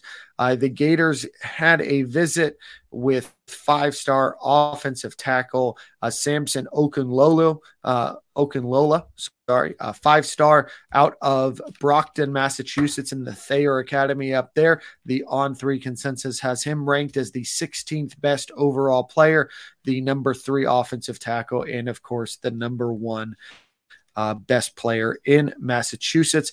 At one point, it seemed that this was really a Miami battle and that Miami would take Samson's commitment months ago. It has extended on. Florida was able to get him on an unofficial visit for a few days in the middle of the week. He told Gators Online that it was great. I got the general tour, got to attend practice, spoke with a bunch of players, and got to speak with the AD a little bit. I had a lot of feelings. I just wanted to see how they were, how they operate in practice and move day to day. The weather is good. It was in the 50s when I was down there, so it wasn't true Florida weather, but it's better than what we have up here. Gators obviously making a huge push for him, and it does seem like he will be making an official visit back to Gainesville. And Okunlola said that they stack up pretty good right now. The Gators do, but looking forward to seeing the rest of his recruitment. So, Nick, Silk, any thoughts there? I think this is a Wu-Tang Clan recruitment, a little cream recruitment. This is NIL. Cash rules everything around me here. Business decisions. There's 2 checks here, man. I do like our strategy on how they I mean, we got 2 recruiters, and in the videos you see of these guys putting out, they put a lot of emphasis on that. Hey, we got 2 offensive line coaches and all of that. But from a marketing standpoint, some of the visuals they put out this past week with photos and some of the stuff he put out, I thought was fire. But it's gonna come down to business. But it's interesting that we got into it this late. You know, I know I've been hearing UF here and there. That middle of the week visit on apparent allegedly his own dime. And, you know, it can get weird sometimes. But the middle of the week visit during Vandy great week. rumors. Right. You know. Anywho, I think like there's some momentum there, and that I'm interested in. You know, I think I don't know if he's raising the price for Miami and Ruiz. I don't mind it either way. You know what I'm saying? But I like that we're in this conversation. I think he's a must get, bro. I think we need you need a bookend guy that can come in and play like right away, bro. Even if it's maybe moving him inside, then he go outside, do the little Bama, the way Bama develop their guys. But I think this is a must get. I don't know what the bank account looks like, but I think we need to try to close on this guy. Yep. Yeah, no, I think you'd be love the go ahead. Love the details from that photo shoot. The pancake honcho like on the box of like pancake mix. That was legit. For I sure. would say the attention to detail by this staff, obviously name, image, and likeness, recruiting visits, and everything else have elevated, a ton since I was there, 12 years ago when I was on that staff. But, it's incredible to see what they're doing. I know Katie Turner is very well respected in the business. Bree Wade and the rest of that staff do a great job, a lot of attention to detail, doing great work. And to be able to get him, on an unofficial visit, to get him to Gainesville, there's a lot of schools that want him. He's being recruited by any school that you can imagine. So do I think that Florida is the favorite right now? I can't say that, but do I think that Florida has as good of a chance as anybody in the country right now? I think from a few people that I talked to, I think that Florida feels confident about their ability to keep this recruitment going, which is certainly something that you want and that you need to see. And now it's a matter of closing it down. I know him and Jaden Rashada, the quarterback commit that the Gators flipped about a week and a half ago now. They were close, and being able to get him, and if you can add him to a class that absolutely needs some help on the exterior of the offensive line, the periphery, if you will, we'll see. But if you can get him on that official visit, I know he has 2 left that he's not scheduled. If you can get him down here in December, it's anybody's game. And then in other recruiting news, before we talk about some of the positives, we do want to talk about a situation that arose with 4-star quarterback Marcus Stokes, who had been committed to UF since this summer. His offer was rescinded by the University of Florida. He put out an announcement, I believe it was on Saturday night, that Sunday. Florida had pulled Sunday. Pardon me. I knew it was over the weekend. Some point. The Florida had rescinded his offer. He was caught on video, rapping a song and saying things that should not be said. And ultimately, unfortunately, decisions have consequences. And Florida did rescind his offer. I don't know if you guys want any additional commentary there. I was told by a couple people that he was given an opportunity that Florida was aware of the video and he was given an opportunity to decommit. And you can kind of save face that way. He didn't take that option. And then when the video became public, listen, the University of Florida is a public institution. The company, the UAA, runs like a Fortune 500 company in our day and age. You can't say that. Right. As a white man, you can't say that word. I don't think Florida really had much of a choice. Like that once the video became public, that's what was going to happen. Yeah, I agree. I don't get the stance of people saying that Florida shouldn't have taken the offer, and it was that story is huge right now, and it's everywhere. Yep. And I think it would have been worse if Florida had. Yeah, TMZ, bro. There's a lot of big outlets and internet outlets that's on, man, on every single app. And I got several takes on it. I commend him for coming out and doing that apology note, but I don't know if I don't, Nick, I don't know if I don't just decommit and just and deal with things personally, you know what I'm saying, in-house and just fix things that way. I think he brought a lot more attention to it with saying the reason he was decommitting with that note. Opinions are gonna fly, and in the internet things go viral pretty fast. But yeah, I mean, accountability is key. You make decisions, bro. We know how it is as grown men. When you make decisions, there's consequences that come with them, good or bad. You got to make the bed you lay in. And like I said on Twitter, most times, like nobody did anything to Marcus Stokes. He made a terrible decision. He recorded something, and then uploaded it to the internet. Yep. It's 2022, man. You just got to have better decision making than that, especially if you want to be tied to a program like the University of Florida. Like they're very prestigious, and they're gonna want a certain look, especially at the quarterback position. So that's just what it is, man. It's unfortunate, but I mean, you just gotta live with our consequences, man. Yep. It's unfortunate for the situation to occur. I've said this many times in real life. I think I've even said it on the podcast. There's no point in your entire life where you have complete control of what you put out there other than social media. In recording the video and posting it means that you are setting yourself up for whatever the repercussions of that tweet, comment, video, whatever it might be, are. I don't feel sorry for him. I feel like he's learned a lesson, but I do not feel sorry for him. And I hope that him and other people can use this as an opportunity. And this isn't a high horse statement. This is an opportunity for you to learn and grow. And I hope that others can learn and grow from this situation. It's an inappropriate word. It shouldn't be said. You shouldn't be putting it out on social media. And you aren't going to get any sympathy from me. And hopefully, from most of the Gator faithful for doing that. So, a sad situation. I hope that he's able to, learn from it and move on, in a better position, a more enlightened position. And hopefully this doesn't, drastically affect his career, his opportunity to play football. But if it does, then that was a choice that you made and you put out there. People have bounced back from stuff like that. He'll have opportunity to bounce back. He also has the opportunity, not just like football, but to, it's a life lesson. It's an opportunity to just take that as a growth, as a person. And that's the most important. I think everybody wants to get their opinions off or what Florida may have did wrong, what he may have did wrong, but it's an opportunity for a young man to grow and bounce back, bro. Like he's 17, 18 years old. It's not going to be his first setback, you're going to get more setbacks. And that's what life is about, man, overcoming those setbacks. So my advice to him is just keep on keeping on, man. You know what I'm saying? Whatever's next, just take it on. Whatever is next.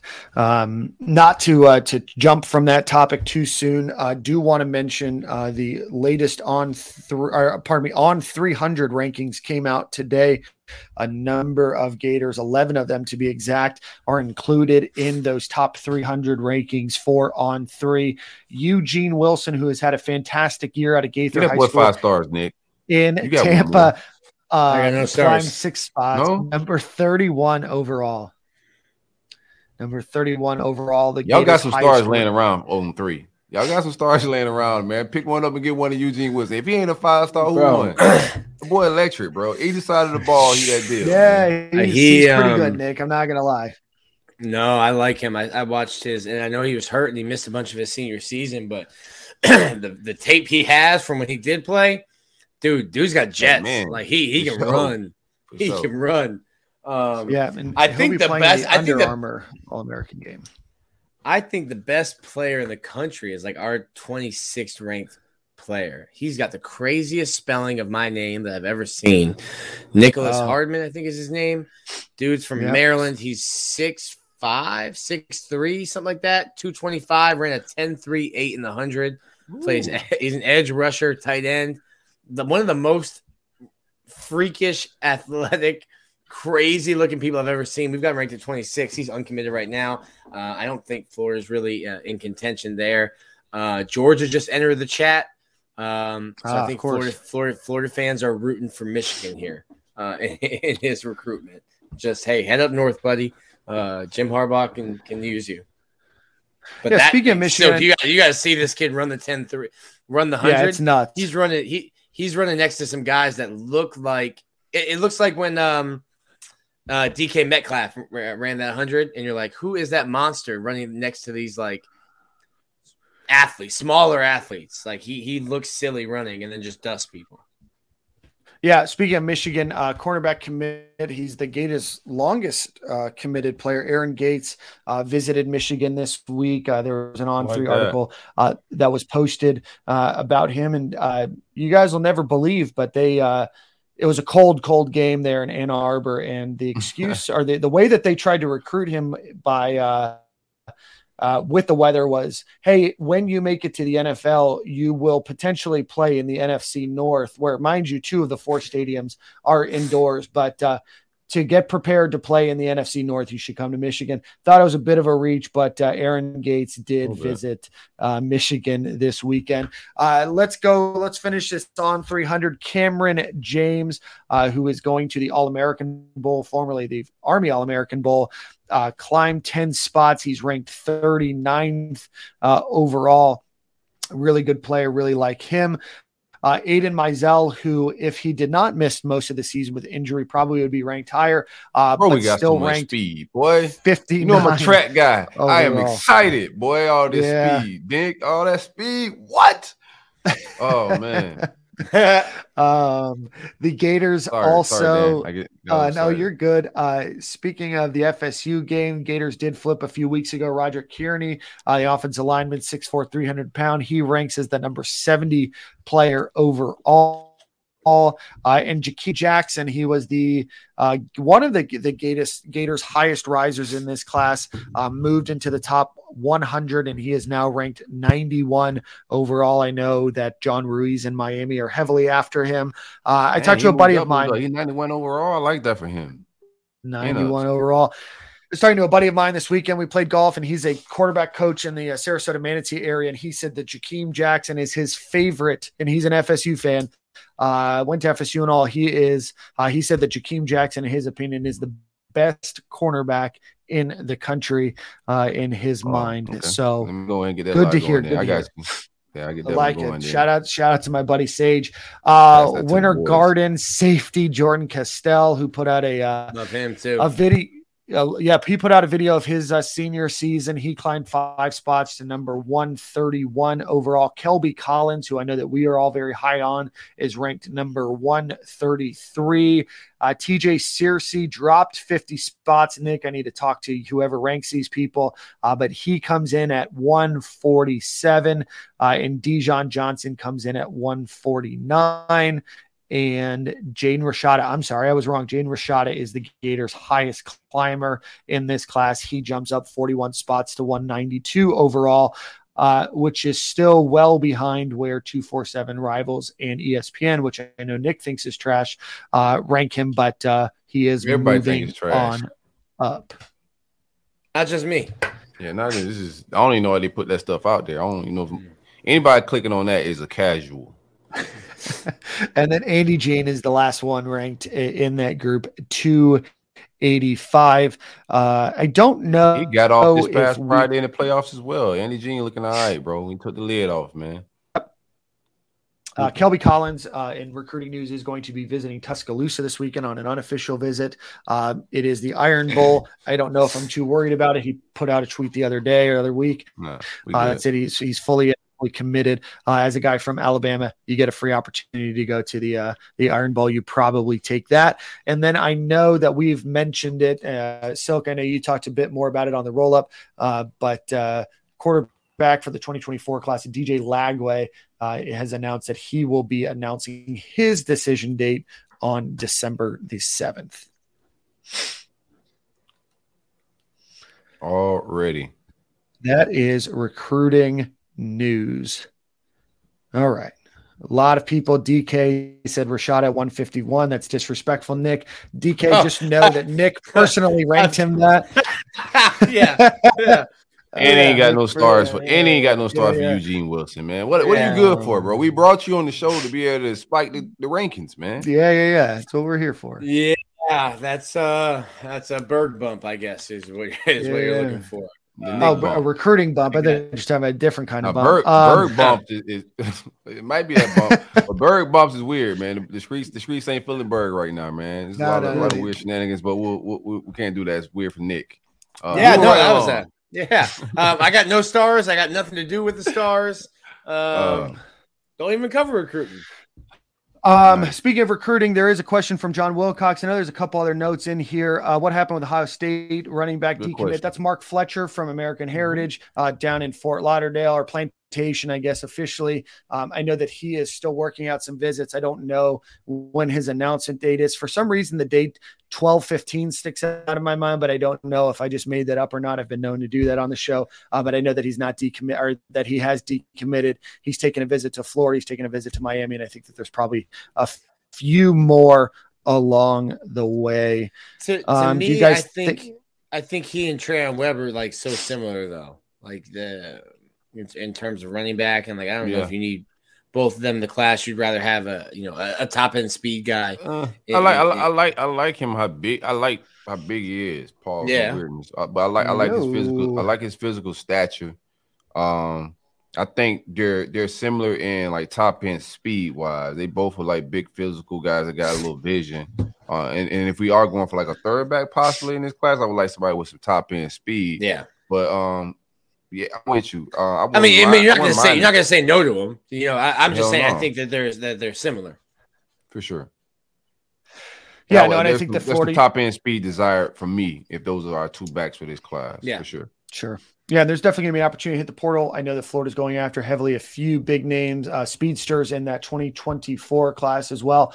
But you have to think at some point Florida's going to lose Montrell Johnson, probably after the end of next year, probably going to lose, Naquan Wright, definitely going to lose Lorenzo Lingard, over the next couple of years. So Florida will need to add some additional bodies to that room. I like Mark Fletcher a lot. I think you guys kind of hit the nail on the head, though. They're both very, very similar, not top end guys, maybe some bruisers.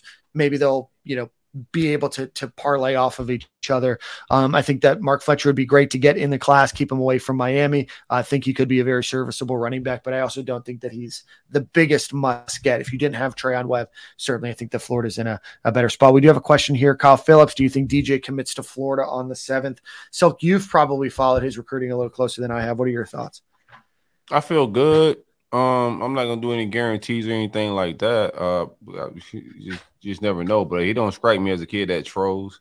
And if I'm just going by the momentum of and then like the date changes and the things that are happening with us recruiting another quarterback. What's his name? Merkel? What's his name? Merlinger or something like that. I'm forgetting the other quarterback name. Merklinger. Yeah, Merklinger. Jake Merklinger. Merklinger. 4-star. He came on. He gave us a visit, and after he really enjoyed the visit. And after he left campus, Lagway changed his decision date from January up to December. I don't know if that's a coincidence or what's going on, but I feel good. There's a lot of momentum from outside. People think it's us. We'll see where we at with it. I don't think Texas A&M is in on it. I don't foresee him going there. I was surprised that Clemson didn't make the list. Some people think that's a troll, but I don't think this kid's the type of kid that's going to troll and play games like that. So without Clemson on the list, Jimbo and them looking down, I don't know if LSU is a thing for him right now with Brian Kelly, but it just feels like, he's a Gator, but we'll see. What do you think?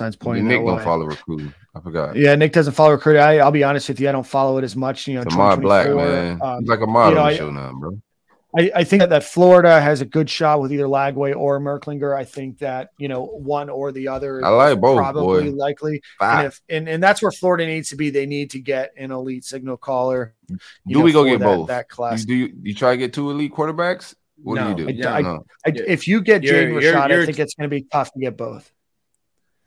Not if, right? I mean, there's no reason for me to think Jaden Rashad's not coming in. Jaden Rashad assigns. I think it'd be tough to go get Merklinger and Lagway. December 7th is going to be a good day. Just keep Silk out of the building because then things get weird. Yeah.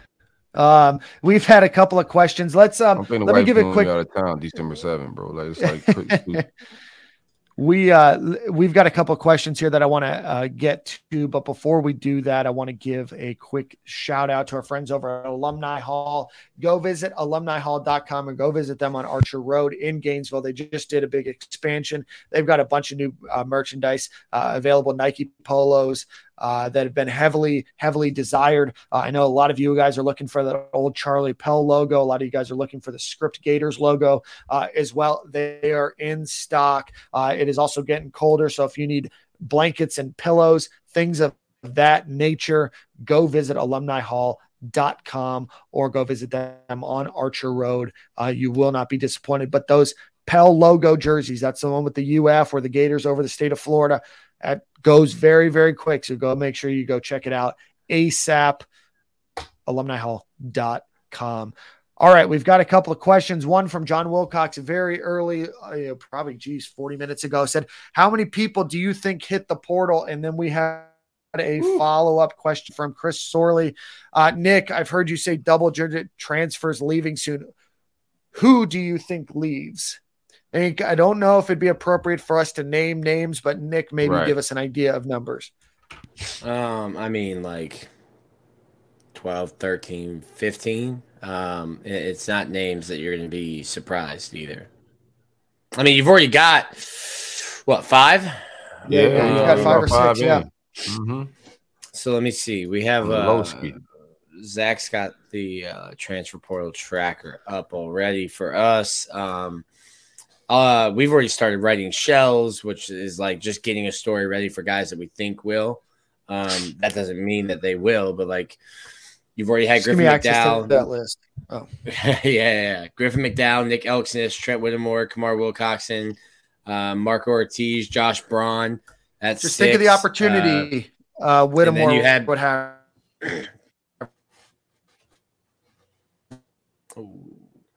Yep. Hamster Wi-Fi transfer. One more time. So I mean, you've got 6 guys who have already announced they're going to the portal. 2 guys that were kicked off. That's 8. I mean, another 10. Dan got that Obama internet, man. Hey, look at that boy. He froze as hell. So like, throw out, fam. Throw out, Dan. Right, Dan, thaw out, Dan. Throw out. Good. Yeah. So I mean, you're already looking at 8. 6 in the portal. Like I think if Lorenzo Lingard graduates, he'll transfer. He's in a situation where he has to graduate to transfer because he's already been in the portal. Like a Naquan Wright, would that be surprising to anyone? Like there's a bunch of dudes that aren't getting playing time right now that it makes more sense for them to hit the portal. And like it's just part of it. Like that's what college football is. And people will try to spin it as they don't want to play for Billy or Billy's lost the program and this and that. Like that's just what college football is going to be. You're going to see, here's one for you.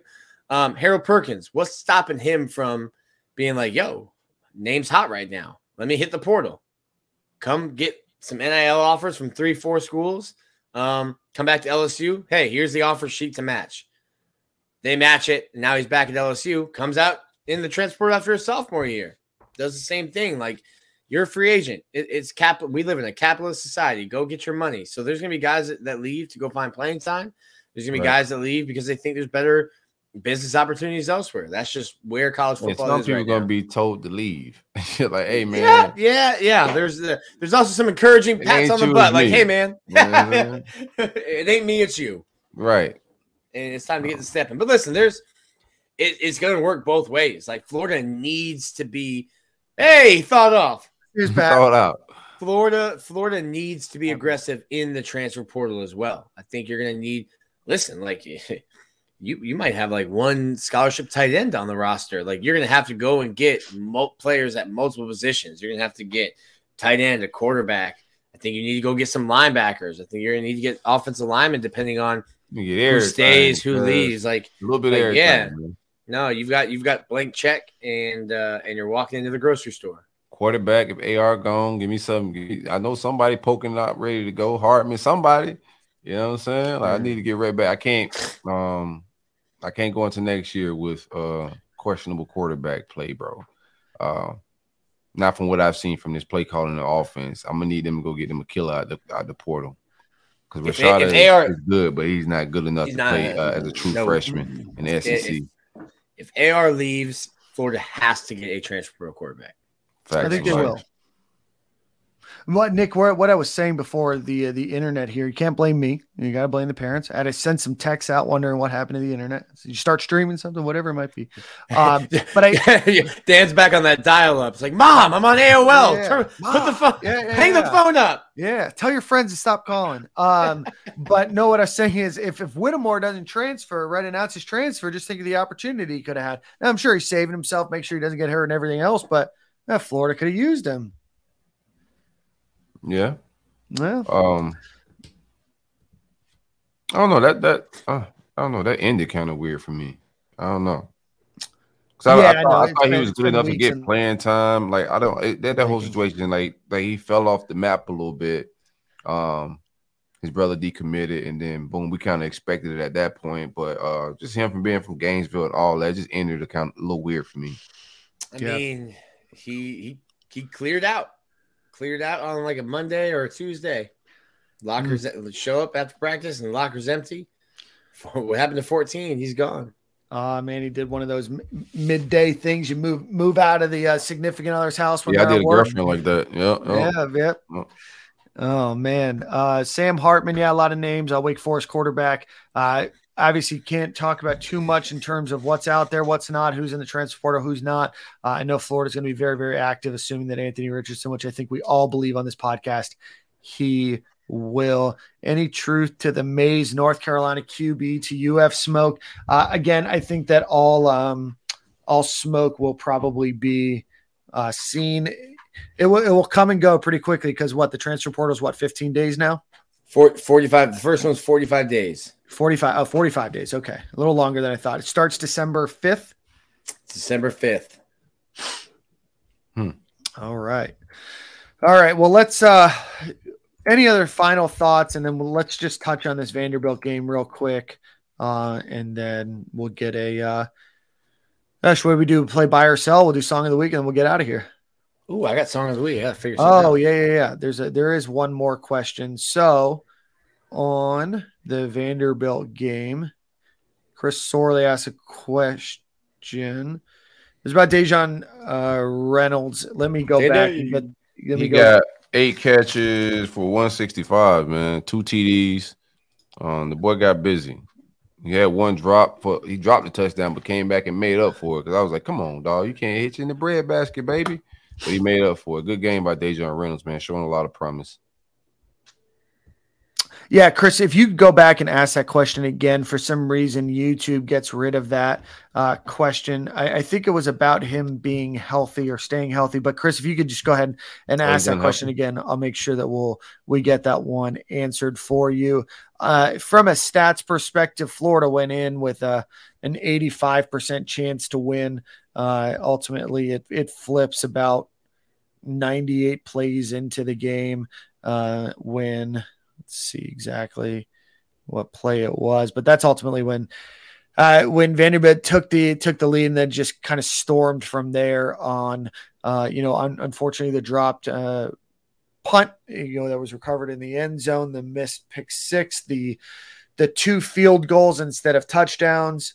Just a lot of things, did not go Florida's way. A lot of uncharacteristic penalties, the most penalties that they've had in a game all season. Just did not look good in any stretch of the imagination at any point during this game. Certainly some things to be lauded from a statistics perspective and overall statistics, but just not a good game for the Gators. Yeah. Like I said, a lot of my sentiments already. I just didn't like the game plan. I didn't like when we got down a couple possessions. I didn't like the urgency. It was just a lot of just in-game questioning. Like I think we lead the league in taking timeouts to the locker room. I don't think nobody do that better than us. I don't know what we do with them in the locker room, but we like to take them there. And then towards the end of the game, we're out of timeout. So like it's a lot to be desired game management wise. And it's a growing process, but right now, man, it's just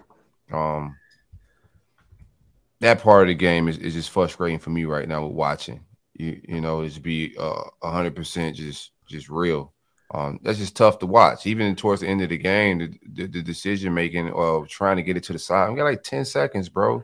We was blessed to get that last play. What he threw in the stands, like he should have treated that throw way more better than he did because the refs were drunk with letting that play be a play because you pretty much killed the game right there, throwing it in bounds. So the play calling is a lot to be desired with clock management. Third downs, the runs on third downs just don't make sense sometimes.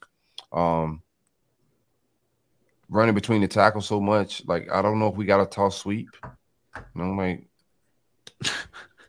on the perimeter, go 5 wide, give me a draw. I just think there's like a lot more things we could add to help AR skill set and to the offense. So it was just a lot missing for me with that, man. All the throwing the ball around, we look like an air raid offense. That's not what any of us expected this year. So I'm just a little thrown back. Every football game we won this year, we ran for 210 plus. And, you know, like you got all these nerds in the building. They got to know that too. They got to know how we won the game. So while we getting sexy, while we working on certain things right now, the biggest thing is these guys winning and like, you know, being aggressive. It just feel like we're working on things some games, you know. Yeah. And I don't think we have the luxury of doing that type of stuff, bro. What did we call? We call them savage nerds when we get in the off season, something like that. Yeah. Savage nerds. I just think I thought you had found your identity and you start playing to it. And I thought, hey, listen, it sucks that you found your identity, you know, in week 10, but at least start playing to it and finish the season out. And then, you know, kind of like you said, did not play, call, or execute the way we thought Florida would against a bad Vanderbilt team. Who, honestly, shout out to Vanderbilt. If they can beat Tennessee this week without Hendon Hooker, they're going bowling. Let's see. Gators go 4-15 on third down. Not good. Unacceptable. Second worst. I guess they had 2 games where they are 25. Not very good. Play calling definitely is bad. Nick, want to get to this question, and then I want to hit the special teams discussion before we get out of here. Do you guys see Dejon Reynolds becoming the wide receiver 1 along with Caleb Payday Douglas? Young boys look better than the seniors.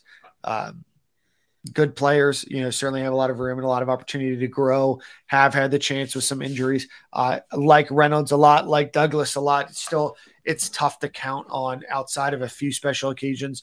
Freshmen being your star wide receivers, definitely can see Florida, you know, continuing to groom them.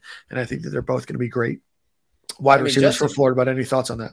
Justin Shorter is playing like a number 1 receiver this year.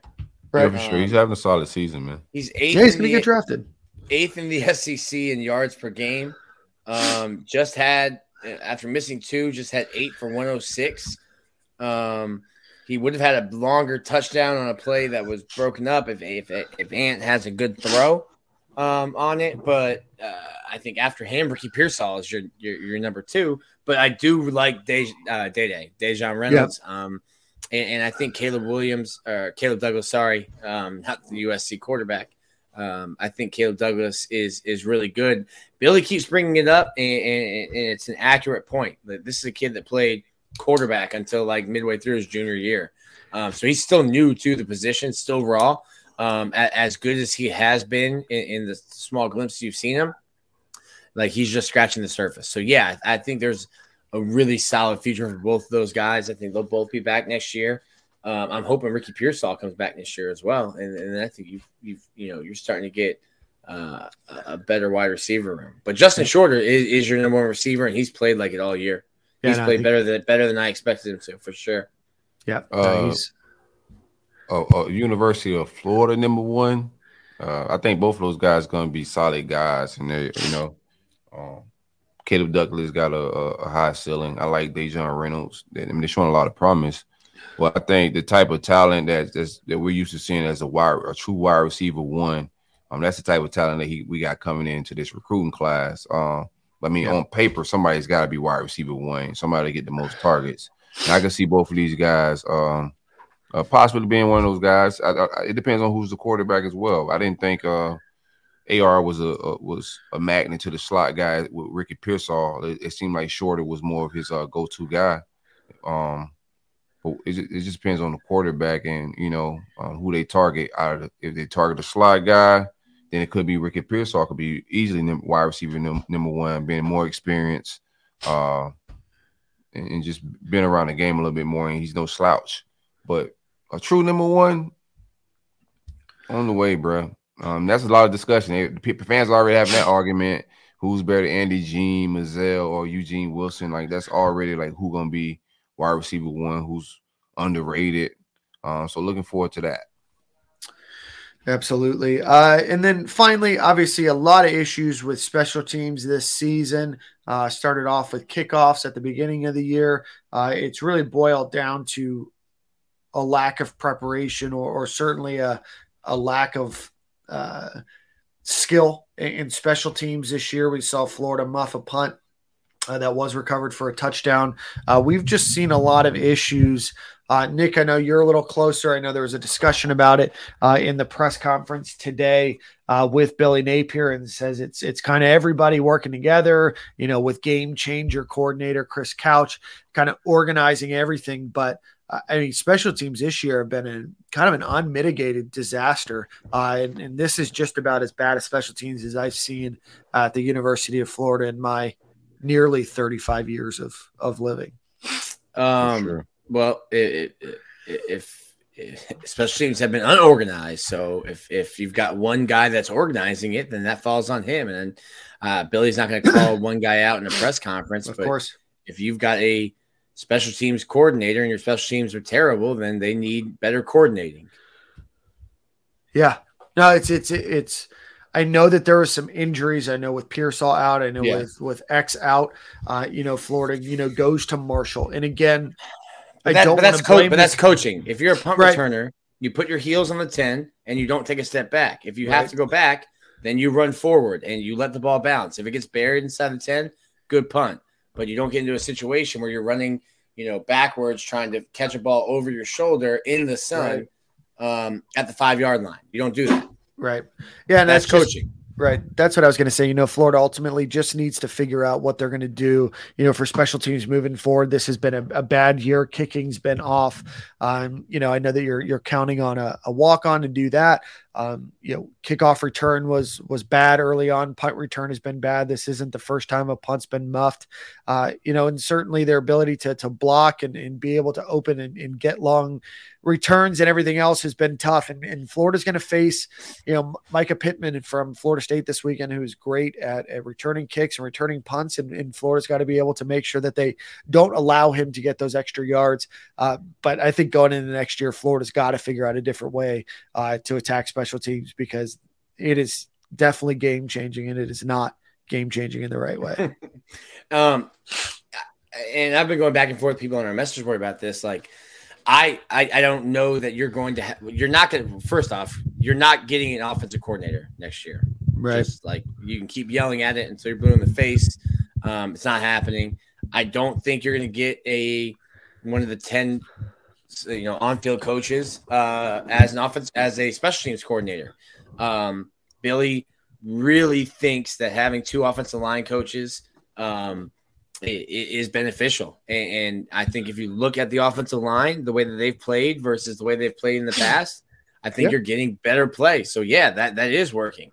I don't think you're going to see a change in the secondary to have one coach the secondary. So what coach are you firing to get a special teams coordinator, or what coach are you firing to get an offensive coordinator? That isn't even going to happen. So I don't know what changes you make to get a on field, to use one of your 10 assistants as a special teams coordinator. I just don't know how you shuffle around the pieces to make that happen.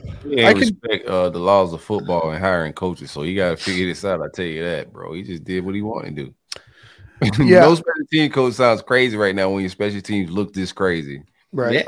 Just be 100% frank. Yeah, and I think that there's no changes, to the staff, which I do believe that there will be, whether we make them or individual, or not we. I have zero decision in the process, whether Florida makes them or whether coaches move on, elevate their careers, right? It'd be silly to think that a position coach at the University of Florida is not going to be an attractive candidate for a coordinator spot, a head coach spot, whatever that might be. I do think that if Florida and the opportunity comes up, Florida absolutely, like you said, Silk, has to figure out special teams. The idea that you are one of the worst special teams in the country and you don't have a special teams coach, to me, if I'm looking at it and I'm a consultant that's hired in, I start to look like what's his name in Always Sunny in Philadelphia, right? I start looking at these like Charlie Day, right? Mm-hmm. Start looking at these lines. I start making some connections here. Right. All right, boys. It's been a long show. We've been on for 2 hours. Do you guys want to do a buy or sell segment, or you want to just skip it and just hope that? No, man, we gotta get the people to speak what they gotta come on, man. Do what they want, man. We can probably skip grading ourselves from last week. I don't know if we need to put ourselves through that, but we can do a buy or sell for this week. I like that. Yeah, all right, boys. Man. Let's see. Let's get. Bro, the lines were big last week on buy or sell. Silk. I bought damn near everything. Yeah. You. Hey, you he did. said I sound. I'm from Belgrade, bro. If I do sound country, the country come out sometimes. Then yeah, I'm country, bro. I don't know y'all think I'm from New York City or something. All right, guys. I'm a Floridian. Muck baby. Muck boy, man. Chasing rabbits and doing a bunch of country stuff, man. It wasn't no Walmart, no Publix, none of that. You know what I'm saying? Like we real country. No mall. Just footballs. That's all we got. Gators. Fields. Let's just do a quick buy or sell segment. We'll get through a few of these. Gators rush for 45 yards, have 400 passing yards against Vanderbilt for a total of 445 yards. Yeah. Really, really off kilter there in terms of probably what was expected. In games this year, Florida has had 371 or more yards in a game against ranked opponents. So with all of those numbers in mind, do you think that the Gators can muster up 425 or more yards against Florida State this weekend? We're gonna have to. that's the best buy or sell. Well, I don't know if they will, but they have to. So they have to. So Silk's buying. I'm buying it. Let's buy it. Oh, Donnell Harris Jr. Does Donnell? I thought he couldn't play no more or something. What do you mean portal? Yeah, I thought there were some issues with some medical things with Donnell, but Donnell Harris does hit the transfer portal. You will remember his name. Florida was recruiting him very, very actively. I'm going to buy as well. I think that Florida is able to put a lot of yards on the ground rushing the ball. Buy or sell this, or not buy or sell. Pick one or the other. Who has more yards rushing in this game? Montrell Johnson, Anthony Richardson, or Trevor Etienne? Give me AR or other if you want to add another. I'll take AR on this one. AR? Yeah, give me AR. AR. All right, I'm going to go with Montrell Johnson then. I want to go Trevor Etienne. I'm going to stick with Montrell. I think he goes off this game. Let's see. Gators leading receiver, Justin Shorter or the field? Shorter. Justin Shorter. For sure. Hey, man, Bowman got to get it together a little bit, man. He's having a rough day at it, bro. Woo. Not a great game for Ty Bowman, that's for sure. I'm going to go with the field. I'm going to say somebody else, maybe Dejon Reynolds, maybe somebody else gets the most yards, but I just like my chances of being able to pick somebody else and trying to separate us from the pack here. Gators have again gotten another interception against Vanderbilt. Gators have 9 on the year. Do the Gators grab an interception or more against Jordan Travis? Sorry. 2 interceptions. Oh man, Nick trying to end the season with some good PR, bro. Yeah, I hired a whole new firm. We have a new strategy. Yeah, I'm buying. I will buy as well. And finally, Gators are on a 3-game roll of getting a sack in a game. Does that continue against FSU? 100. Give me 33. You owe me one too, bro. Some bad self-discipline plays. Cost us some points on the drive. We should have got off the field right there, man. You owe me some script sacks, man. So well, he did. If you want to if you want to see him try to return favor to you, he did retweet your Greg Knox tweet from earlier. I did see that. So I think he knows that you were. I told him. I replied to him too. I said, "Hey, man, I need you to lock in this week, bro, and handle business. I need that. I need this win." I don't lost all my rivals. I need this win, bro. For sure. Yeah, it's been they've been talking crazy on the timeline, like they got a real good team. That team's buns, bro. You got to run down on that. I like his energy. It's shifted throughout the show, Nick. As long as we coming to run, that's why I got AR as my leading rusher. I think last week they just got a little weird. I think they're gonna make a point to get out on the edge with AR. I think I'll make an emphasis. I don't know if he was trying to hide something on film last week with Vandy or whatever they were trying to do was weird. But I expect AR go to stupid on the ground, try to play, put forth his last best effort for the NFL. You know what I'm saying? And I hope that ain't trying to be Aaron Rodgers and in the pocket. I hope it's on the edge rushing. So I got him as leading rusher, and I think we're fine. I love it. I see y'all in tally. Nick. I'll buy it. And buy a sack. I'll buy a sack as well. And then finally, let's put it down. Do all three of us have the Gators winning? Yes, sir. All right. I got Florida. Florida. All right. All three Big for Florida. Baby. You can call us homers, but that's cool as long as the sponsors keep paying and you keep listening. You can call me whatever you want. You can call me balding. You can tell me that I need to cut my hair. All of these things that are in the chat. Come on home, Dan. Come on home, do all baby. those things as long as you guys keep listening. Nick, take us out. Song of the week. All right. Real quick, let me do a shout out though, man. Shout out to Sunburn. My guy Carr Hill over there. Some Gator fans reached out to me on Facebook, invited me to a dispensary that they were opening in Fort Lauderdale and also here in West Palm, man. Got to kick it with them. Big fans of the show. The whole family listened, the whole crew. They were just, they call us the guys. Said, just dope people, man. If you haven't been to Sunburn, check those guys out as well. Gator, Florida State owned, Big Three community stuff, man. Nick, what are you listening to these days, man? You always the wild card. It's a wild card. We're going with Ramen and OJ by Joyner Lucas. Oh, I like that one. Write this one down. Yeah, you never heard. You know Joyner Lucas is. I do, but I don't know the song. I didn't know who he was until he was on Eminem's Kamikaze album. I would have never found him then. That's how I found him. But then I was like, yo, he raps as fast. Like he like the beat was fast and he just like kept up with Eminem. I was like, oh, like I can spit. So Joyner Lucas, Ramen, is he faster than Twista or Dragon? I don't know. Maybe people probably haven't heard in a little while. I don't give speed rapping stars either. I give no stars. I'm over Bone fans when it comes to speed rapping. I don't want to get into my speed rappers. Let's get up out of here, man. Let's get up out of here, boys. We will see you guys at the same corner, same time. This time on a Friday night. Always have a great Thanksgiving. And if y'all are up in Tallahassee at the tailgate, I'm gonna roll through too. So man, pull up, man, and you gotta see me on the cornhole for real. We're gonna play.